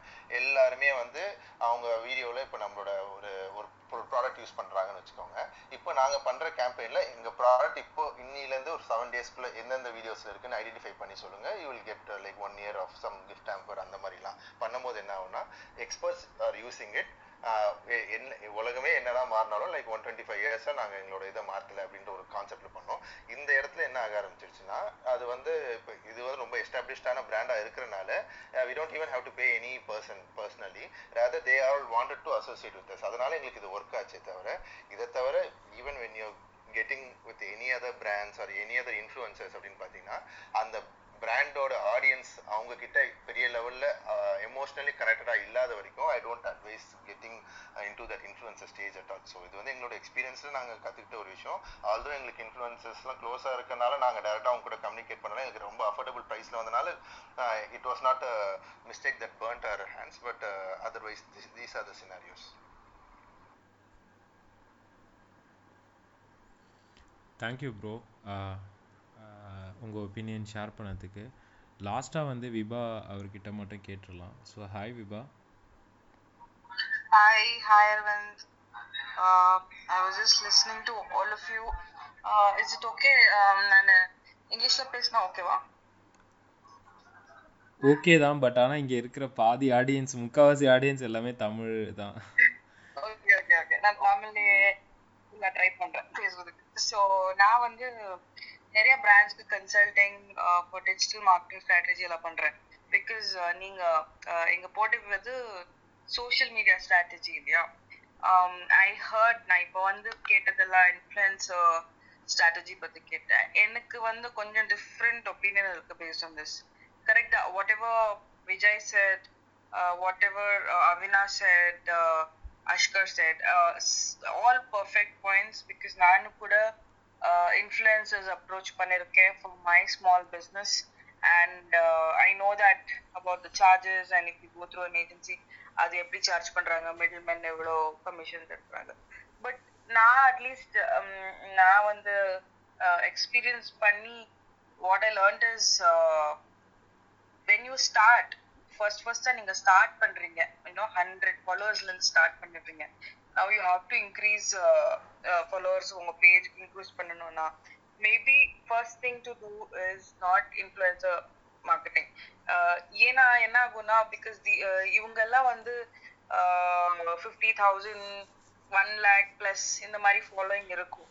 ஸோ ஆப்வியஸ்லி சார்ஜஸ் கூட அப்படிதான் இருக்கும். அண்ட் அவங்க எப்படி இருக்குன்னா, அவங்களோட ஃபாலோயிங் வந்து ஓவர் ஷேடோ பண்ணிடும். ஐ மீன் அவங்களோட ஆடியன்ஸ் எப்படி இருப்பாங்கன்னா, அவங்க ஏதாவது போஸ்ட் போட்டா ப்ரமோஷன் பண்ணா கூட அவங்களுக்கு இருக்கிற influence much bigger than your brand. So நீங்க வந்து ஸ்மால் பிஸ்னஸ் நியூலி ஸ்டார்ட் அப்னா உங்களுக்கு வர பெனிஃபிட் ரொம்ப ரொம்ப கம்மியா இருக்கும். ஸோ இஃப் அந்த காசே இருக்குன்னா, ஒரு 5,000 பட்ஜெட் வச்சிருக்கீங்கன்னா, rather than paying it for influencer, I would suggest that நீங்க உங்க பிசினஸ் எப்படி இருக்கும், like what's your category of business, அது மேல ஒரு குவிஸோ கான்டெஸ்டோ நீங்க ஃப்ரீயா கொடுங்க ஃபார் யோர் கஸ்டமர்ஸ். அண்ட் அதுல அந்த காசுல நீங்க எவ்வளவு ப்ரமோட் பண்ண முடியுமோ அது கான்டெஸ்ட ப்ரமோட் பண்ணுங்க. அதனால உங்களுக்கு உங்க பிராண்டோட உங்க ப்ராடக்ட் சர்வீஸ் பார்த்து வர கரெக்டான ஃபாலோயிங் வரும். அண்ட் உங்களுக்கு அது ரிப்பீட்டா அவங்க வந்து லாயலா மறுபடியும் உங்க ப்ராடக்ட்ஸ் லைக் பண்ணி ஃபியூச்சர்ல பை பண்ற சான்சஸ் நிறைய இருக்கும். That is what for starters I would say. Obviously இப்போ medium size businesses or big corporations or big brands, influencer marketing is a thing. Because compare பண்ணி பாத்தீங்கன்னா ஒரு 5 lakh 10 lakh அந்த மாதிரி மில்லியன் பிளஸ் ஃபாலோவர்ஸ் இந்த மாதிரி இருக்கிற இன்ஃப்ளூயன்சர் தான் போவாங்க இந்த மாதிரி பெரிய பிராண்ட்ஸ். நீங்க கம்பேர் பண்ணி பாத்தீங்கன்னா பிராண்ட் ஓவர் ஷேடோ பண்ணும். ஐ மீன் ஒரு எக்ஸாம்பிள் கொடுங்க. இப்போ ஒரு லீவைஸ் எடுத்தீங்கன்னா, லீவைஸ் ஜீன்ஸ் அவங்க வந்து தி பெஸ்ட் ஆஃப் இன்ஃப்ளூயன்சர் கிட்ட போயிட்டு 30,000 50,000 அந்த மாதிரிலாம் கொடுப்பாங்க. அந்த மாதிரிலாம் கொடுத்து புதுசா வந்த லீவைஸ் ஜீன்ஸ் ப்ரமோட் பண்ணுங்க உங்க பேஜ்லனா, யார் பார்த்தாலும் அந்த ஆட் இன்ஃப்ளூயன்சரை பார்க்க மாட்டாங்க, லீவைஸை பார்ப்பாங்க. Why? Because it's a big brand. So once you become a bigger person, bigger brand, bigger business than the influencer, appo influencer marketing will work super. Amazing results irukum. But as long as the influencer overshadows, enakku therinjavukku unga money that you spend for influencer adu better use la podlam. Better use is like your own contests, your own promotions through Instagram, or if you're doing it Facebook, etc. That is my opinion on influencer marketing for small businesses, startups சொல்றேன். Overall social media strategy is அது ஒரு பெரிய subject. I think I'll take a lot more time to discuss about it, but based on what இங்க எல்லாரும் discuss பண்ற topic பத்தி பேசணும்னா that's my opinion on influencer. Thank you, Vibha. Because we are talking about influencer marketing, I want to add a few points. Avinash brought up, though he is doing influencer marketing, our patient is very sensible. Everybody else added a lot of valuable inputs. First of all, influencer, we should not look at first in the entertainment movie or the cinema related இதுல இருக்கிறது மட்டும் தான் influencers என்ற மாதிரி ஒரு பிம்பம் நிறைய பேர் மனசுல இருக்கு. ஆக்சுவலா அது அப்படி கிடையாது. இன்ஃப்ளூயன்சர்னா நிறைய டைப் ஆஃப் இன்ஃப்ளூயன்சர்ஸ் இருக்காங்க. and try to identify your customer as an influencer. A customer who's got 5,000 followers on Facebook can be a better influencer than 5 lakh follower இருக்கிற ஒரு actress அந்த மாதிரி influencers as influencers, right? ஏன்னா வந்து see the influencer marketing is nothing but storytelling, right? You're trying to tell a story about your product or a service through somebody who's got the popularity. Now the size of the does the size of the popularity matter or the reach matters? அப்படின்னு கேட்டீங்கன்னா the reach matters. சம்பந்தம் இல்லாத ப்ராடக்ட்ஸ்லாம் நிறைய பேர் influences போடுறது வந்து அவங்களுடைய ரீல்ஸ்ல பார்க்குறோம்.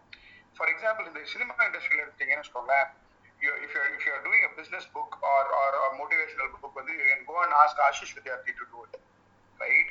Or if you're doing anything related to politics or social cause, you can go and get influenced from a bite from Prakash Raj, right? So in the niche of that influencer என்னன்னு கண்டுபிடிக்கணும் நம்ம. இப்போ நீங்க வந்து ஒரு sorry பண்றீங்க, நான் வந்து ஒரு சீரியல் ஆக்ட்ரஸ் கிட்ட போறீங்க, ஆர் அந்த மாதிரி ஒரு ட்ரெஸ் மெட்டீரியல் பண்றீங்க, ஆர் மேக்கப் ஐட்டம்ஸ் பண்றீங்கன்னா that has been successful in our understanding, right? அந்த மாதிரி try to map your product or service with the influencing capability of this product and service.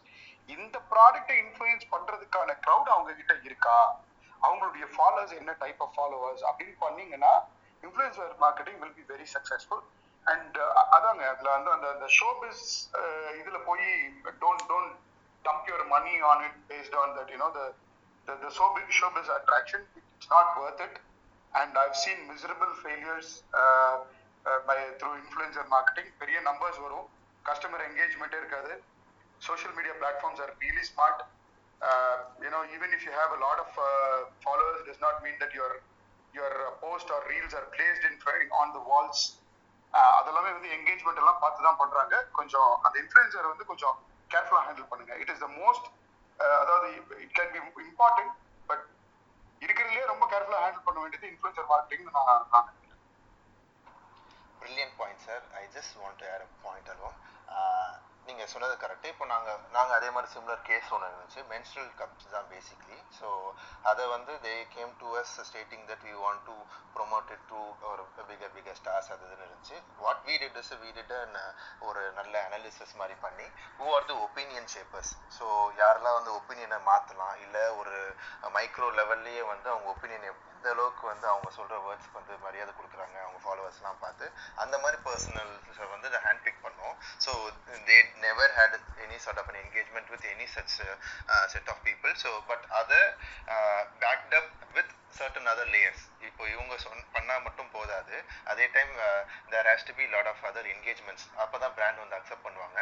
அதனால யாரை எந்தெந்த இடத்துலன்னு சொல்லி ஒரு பிராண்ட் மேப் மாதிரி போட்டோம். இவங்க ஃபர்ஸ்ட் ஷேர் பண்ணுவாங்க, அதுக்கப்புறம் இவங்க வந்து இந்த ஹேஷ்டேக் எடுத்துட்டு நெக்ஸ்ட் ஸ்டேஜுக்கு கொண்டு போவாங்க. அதுக்கப்புறமா இது வந்து ஒரு மீடியா பிளானிங் வரைக்கும் கொண்டு போகணும். பேப்பர்ஸ்ல எந்த அளவுக்கு வரும், லோக்கல்ல என்ன நடக்கும், அதுக்கப்புறம் அது ரிலேட்டடான ஷோ இல்லை அது ரிலேட்டடான கஸ்டமர் எந்தெந்த ஃபனல்ல எப்படி என்கேஜ் பண்ணலான்றது பண்ணோம். It is a massive success. So it in terms of a sales as well. ஓகேங்களா? ஸோ அதனால what you told, I cannot I can so well resonate with the point that you said, and there are different ways of doing it. அது அந்த பிராண்டுக்கோட மெசேஜோட resonate பண்ற மாதிரி people identify பண்றது தான் first and major goal sir. Thank you. Okay, I think miss Vibha சொன்ன மாதிரி அந்த இன்ஃப்ளூயன்ஸை நம்ம நிறைய டீட்டெயிலாக போயிட்டு இருக்கோம். ஒரு நாள் டீட்டெயிலாக பேசலாம். அந்த கிவ் அவேஸ் வந்து நம்ம ஏற்கனவே ஸ்டார்ட் நான் லோக்கல் ஸ்டோர்ல கூட ஒரு கேஸ் ஸ்டடி பண்ணோம். கிவ் அவே வந்து லோக்கலா கொடுத்து கியோஸ்க்ல கொடுத்து வந்துட்டு நாங்க அதை வந்து சோஷியல் மீடியால வந்து ஃபாலோவர்ஸ் பேஸ் இன்க்ரீஸ் பண்ணோம்.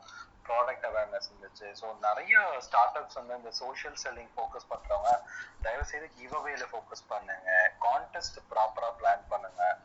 இப்போ நான்லாம் இந்த லாக்டவுன்ல ஒரு கான்டெஸ்ட் வெரி பிகினிங்ல நான் ஸ்டார்ட் பண்ணேன் ஒரு பெரிய பிராண்டுக்கு. எங்களாட்டையும் மேனேஜ் பண்ண முடியல, அந்த அளவுக்கு பார்ட்டிசிபேஷன் வர ஆரம்பிச்சு, நல்ல அவேர்னஸ், நல்ல ரெஸ்பான்ஸ், எங்களுடைய ஃபாலோவர்ஸ் க்ரோத்தும் வந்து நல்லா இன்க்ரீஸ் ஆனிச்சு. ஸோ இது உண்மையிலேயே very valid point. Thank you miss Vibha for getting this. And Mani sir சொன்னது I completely agree with that. நான் நிறைய சின்ன பிராண்டுக்கு இன்ஃப்ளூயன்ஸை ஒர்க் பண்ணி கொடுத்துருக்கேன்.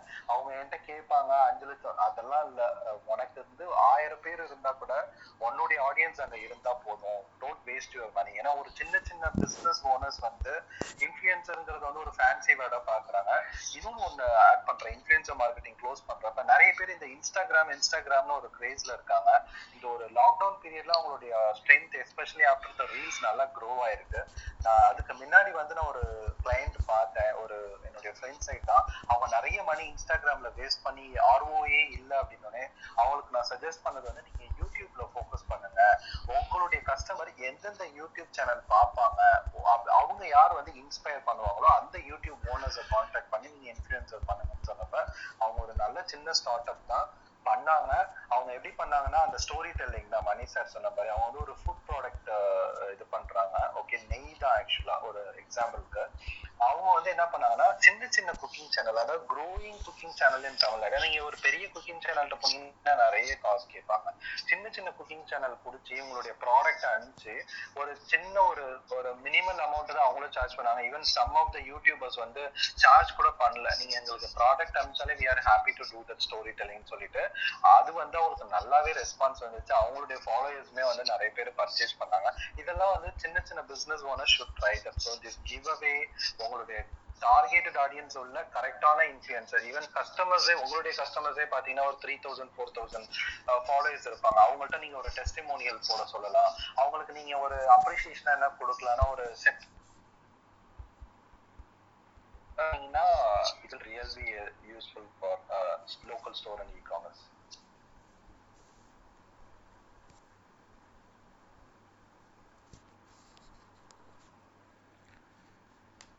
Thank you so much, Vijayna. உங்கள் ஒப்பீனியன் ஷேர் பண்ணதுக்கு. ஸோ கிட்டத்தட்ட வந்து 2 hours ஆகிடுச்சு. நம்ம கொஸ்டின்ஸ் கேட்கலாமா, லிசனர்ஸ் அக்செப்ட் பண்ணவா, இல்லை எப்படி bros? Fine Arvind, I am available. We can accept some question. நிறைய டிஸ்கஸ் பண்ணியிருக்கோம். பட் கொஸ்டின் கேட்குறவங்க ஒரு கொஸ்டின் அலோவ் பண்ணுவோம். ஏன்னா ரொம்ப ட்ராக் பண்ண வேணாம். Try to make the question short. நம்ம யாராவது ஒரு ஆள் குயிக்காக ஆன்சர் பண்ணிடுவோம். ஓகே. ஸோ லிசனர்ஸ் அகெயின் வந்து ஹேண்ட் ரைஸ் ஆன் பண்ணியிருக்கேன். உங்களோட கொஸ்டின்ஸ் ஏதாவது இருந்ததுன்னா நீங்கள் வரலாம். இல்லை உங்களுக்கு ஏதாவது ஒப்பீனியன் இருந்தாலும் ஆட் ஆன் பாயிண்ட்டாக நீங்கள் ஷேர் பண்ணலாம். ஓகே, நடுவில் வந்து ஒரே ஒரு அனௌன்ஸ்மெண்ட் மட்டும் நான் கொடுத்துட்றேன். ஒரு முக்கியமான அனௌன்ஸ்மெண்ட் கொடுத்தே ஆகணும்.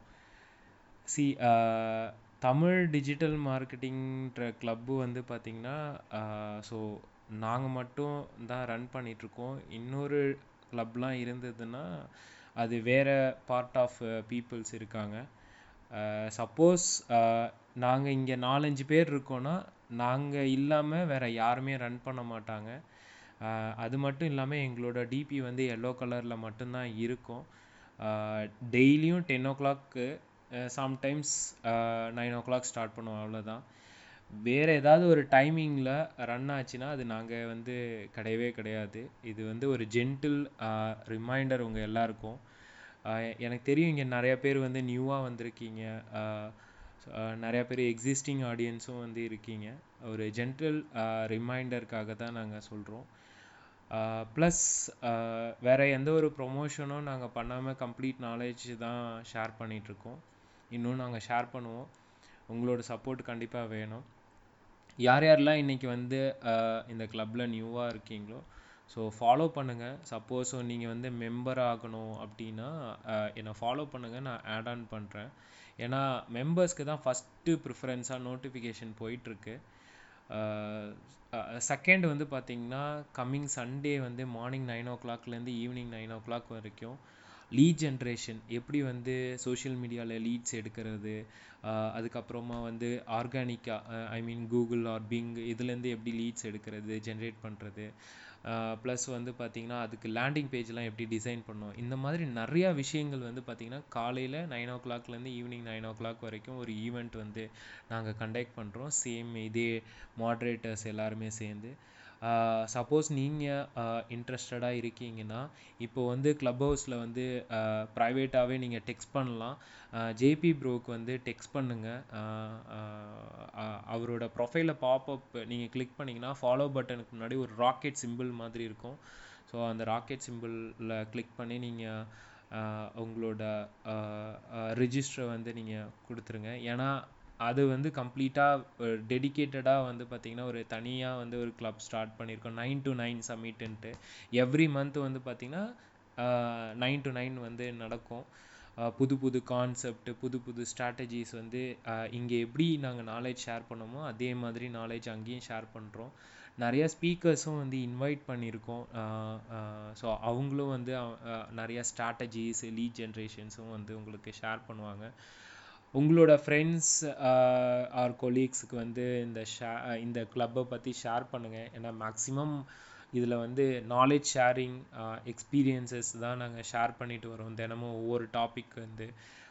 இப்போது பாருங்கள், சோஷியல் மீடியா ஸ்ட்ராட்டஜிஸில் ஸ்டார்ட் பண்ணி இன்ஃப்ளூயன்சர் வரைக்கும் வந்துட்டோம். இன்ஃப்ளூயன்சர் மார்க்கெட்டிங்கை மட்டும் பேசணுன்னாலே இன்னும் நிறையா விஷயங்கள் இருக்குது. அதை இன்னும் வந்து நாங்கள் இன்ஸ்டாகிராம் ஆட்ஸை பற்றி இன்னும் இதில் கவர் பண்ணல, ஒன்றும் ஃபுல்ஃபில்லாக. ஃபேஸ்புக்கோட ஆட்ஸை இன்னும் ஃபுல்ஃபில்லாக கவர் பண்ண முடியல. ஸோ மிஸ் பண்ண வேணாம். மேக்ஸிமம் எல்லாத்தையும் நான் சொல்லிட்டேன்னு நினைக்கிறேன். So Alex, hi Alex. So உங்களோட கொஸ்டின்ஸ் என்ன இருக்கோ நீங்கள் கேட்கலாம். Hey Arvind, actually I don't speak Tamil. Can I speak in English? Or do you guys speak in Malayalam? Vijay bro, உங்களுக்கு தெரியுமா? We don't know Malayalam, but still you came to the group. You can ask if you have any question. You can ask here on English. Okay. So just one question per time. Yeah. What I do right now is digital marketing. Right now I'm in Europe, in Malta. So what I more focus is in Malta. So the thing is, I have a team of 14 people, but the thing is, I don't know how I can approach the clients. You know, I try to market it via our pages, but nothing. The only thing I'm getting, a positive response from my client is when I talk to them directly. So I don't know how to get into that stage. I'm searching emails, messengers, and nothing happening. So is there anyone can advise me about it, or? So Alex, you are running a agency? I'm running a company actually. My company, what I do right now is human resourcing, administration, and payrolling. But I recently started a wing for digital marketing. So I have got few clients, but not giving me a good profit from this branch, to be honest. Okay, Alex, just sorry to say this. So today topic we are restricting to social media strategy for e-commerce and local stores. Okay. So we have a podcast recording, or like you can ping me in private or Arvind. So we will inform you when we have this strategy. And coming Sunday, we are planning lead generation, especially what you are looking for. That event is scheduled for this Sunday. You can just follow Jagatala. You can see his profile and just message him to know about the notification for that event. All right. Yeah. Thank you, Alex. You're welcome. So வேறு யாருக்காவது questions இருக்கா? லாஸ்ட்டாக ஒரே ஒரு person மட்டும் நாங்கள் accept பண்ணுறோம்.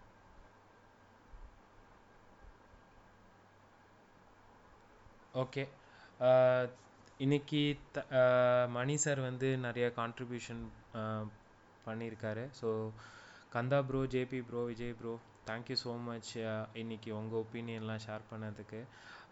Avinash bro, Arun bro, thank you. நீங்கள் ரெண்டு பேருமே நிறையா ஒரு குட்டி குட்டி ஐடியாஸ், ஹேக்ஸ் எல்லாம் வந்து சொல்லியிருக்கீங்க. நிறைய பேருக்கு வந்து யூஸ்ஃபுல்லாக இருக்குன்ற மாதிரி எனக்கு ஒரு நம்பிக்கை. So Venkat bro, Askar, thank you so much. நீங்களும் வந்து ரெண்டு பேரும் இன்றைக்கி வந்து கான்ட்ரிபியூஷன் கொடுத்ததுக்கு. ஸோ நாளைக்கு என்ன டாபிக்னு இன்னும் நாங்கள் டிசைட் பண்ணல. மாட்ரேட்டர்ஸு நாங்கள் டிசைட் பண்ணிட்டு நான் உங்களுக்கு வாட்ஸ்அப் குரூப்பில் வந்து ஷேர் பண்ணுறேன். சப்போஸ் உங்களுக்கு டெய்லி நடக்கிற க்ளப் ஹவுஸ் ஒரு பாட்காஸ்ட்டு தினமுமே வந்து பார்த்திங்கன்னா நிறையா செஷன்ஸ் வந்து நாங்கள் ரெக்கார்ட் பண்ணி ஐடியூன்ஸ், கூகுள் பாட்காஸ்ட்டில் அப்லோட் பண்ணிகிட்ருக்கோம். அதோட லிங்க்லாம் வேணும்னா ஸோ நீங்கள் கூகுளில் போயிட்டு என் நேம் கூட டைப் பண்ணிங்கன்னா, full name Aravind Rajagopalan type பண்ணிங்கனாலே பாட்காஸ்ட் வந்து ஷோ ஆகும். அப்படி இல்லை அப்படின்னா நீங்கள் என்னோடய பயோவில் பாருங்கள், மென்க்கு தனியாக, விமென்க்கு தனியாக குரூப்ஸ் வந்து ஸ்டார்ட் பண்ணியிருக்கோம். சேம் இதே தமிழ் டிஜிட்டல் மார்க்கெட்டிங்னு சொல்லிட்டு வாட்ஸ்அப்பில். அதில் வந்து பார்த்திங்கன்னா நிறைய டூல்ஸ், நம்ம இன்றைக்கி ஏதாவது ஒரு டூலை பற்றி டிஸ்கஸ் பண்ணியிருக்கோன்னா அந்த டூல்ஸ் ரிலேட்டடு, அதுக்கப்புறம் அப்கமிங் என்ன டாபிக் நாங்கள் பப்ளிஷ் பண்ண போகிறோம், அதுக்கப்புறம் பாட்காஸ்ட்டோட டைரக்ட் லிங்க், இது எல்லாமே வந்து அதில் நாங்கள் வந்து ஷேர் பண்ணுவோம். Plus monthly once or twice வந்து ஃப்ரீ ஒர்க் ஷாப் வந்து ரேண்டமாக யாராவது ஒரு மாட்ரேட்டர்ஸ் வந்து கண்டக்ட் பண்ணுவோன்னு வச்சுக்கோங்களேன். லாஸ்ட் வீக்லாம் வந்து பார்த்திங்கன்னா சோஷியல் மீடியா ஃபவுண்டேஷன் ஒர்க் ஷாப்லாம் ரன் பண்ணோம். ஸோ இந்த மாதிரி சின்ன சின்ன விஷயங்கள் எங்களால் முடிஞ்ச அளவுக்கு எங்களுக்கு என்ன டைம் இருக்கோ அதை வந்து நாங்கள் கான்ட்ரிபியூட் பண்ணிகிட்ருக்கோம். அகெயின் நான் லாஸ்ட் டைமாக ஒரே ஒரு டைம் சொல்கிறேன், இந்த கிளப்பு வந்து பார்த்திங்கன்னா வெறும் தமிழ் டிஜிட்டல் மார்க்கெட்டிங்னு இருக்கும். ஸோ எல்லோ கலர் ஐகான் வந்து அது மட்டும்தான் இருக்கும், வேறு எதுவுமே அகைன் நான் மாற்ற மாட்டேன். மாற்றுறதா இருந்தால் லிசனர்ஸ் உங்ககிட்ட வந்து நான் டிரான்ஸ்பரண்ட்டாக ஓப்பனாக சொல்லிவிடுவேன். என்ன அனௌன்ஸ்மெண்ட்டாக இருந்தாலும் நான் வந்து லிசனர்ஸ் கிட்ட நாங்கள் வந்து சொல்லிடுவோம், மாட்ரேட்டர்ஸை பொறுத்த வரைக்கும். சப்போஸ் நான் இன்னைக்கு இல்லை அப்படின்னா இந்த மாட்ரேட்டர்ஸ் தான் வந்து அகெயின் ரூம் க்ரியேட் பண்ணுவாங்களே தவிர வேறு யாருமே பண்ண மாட்டாங்க. எக்ஸ்ட்ராவாக தேவா ப்ரோ இருப்பாங்க, அகெயின் ஸ்ரீனிவாசன்னு சொல்லிட்டு இன்னொருத்தர் இருக்கார். மொத்தம் எங்களோட டீமே இது தான். So thank you. எல்லா வேலிட் பாயிண்ட்ஸு மறக்காமல் சொல்லிட்டேன்னு நினைக்கிறேன். Vijay bro, JP bro, Kandha bro, ஏதாவது நீங்கள் சொல்லணும்னு நினைக்கிறீங்களா? ஏன்னா நான் ஒரே ஒரு பாயிண்ட் மட்டும் சொல்லிடுறேன். எனக்கு வந்து இந்த மாட்ரேட்டர்ஸோட ரெப்புடேஷன் ப்ளஸ் லிசனர்ஸோட ரெப்புடேஷன் ரொம்ப முக்கியம். இப்போ வரைக்கும் நான் கரெக்டாக கொண்டு போயிட்டுருக்கேன், எதையும் மிஸ்யூஸ் பண்ணாமல். ஸோ அவ்வளோதான் ப்ரோ. தேங்க்யூ. விஜய் ப்ரோ. ஒரு topic idea, how to name your clubbers. Okay okay fine Aravind, thank you. Okay thank you everyone. Good night. Good night. Good night. So do follow us at Tamil Digital Marketing. So இந்த கிளப்பை இப்பே follow பண்ணுங்க, so that like you get notification next time.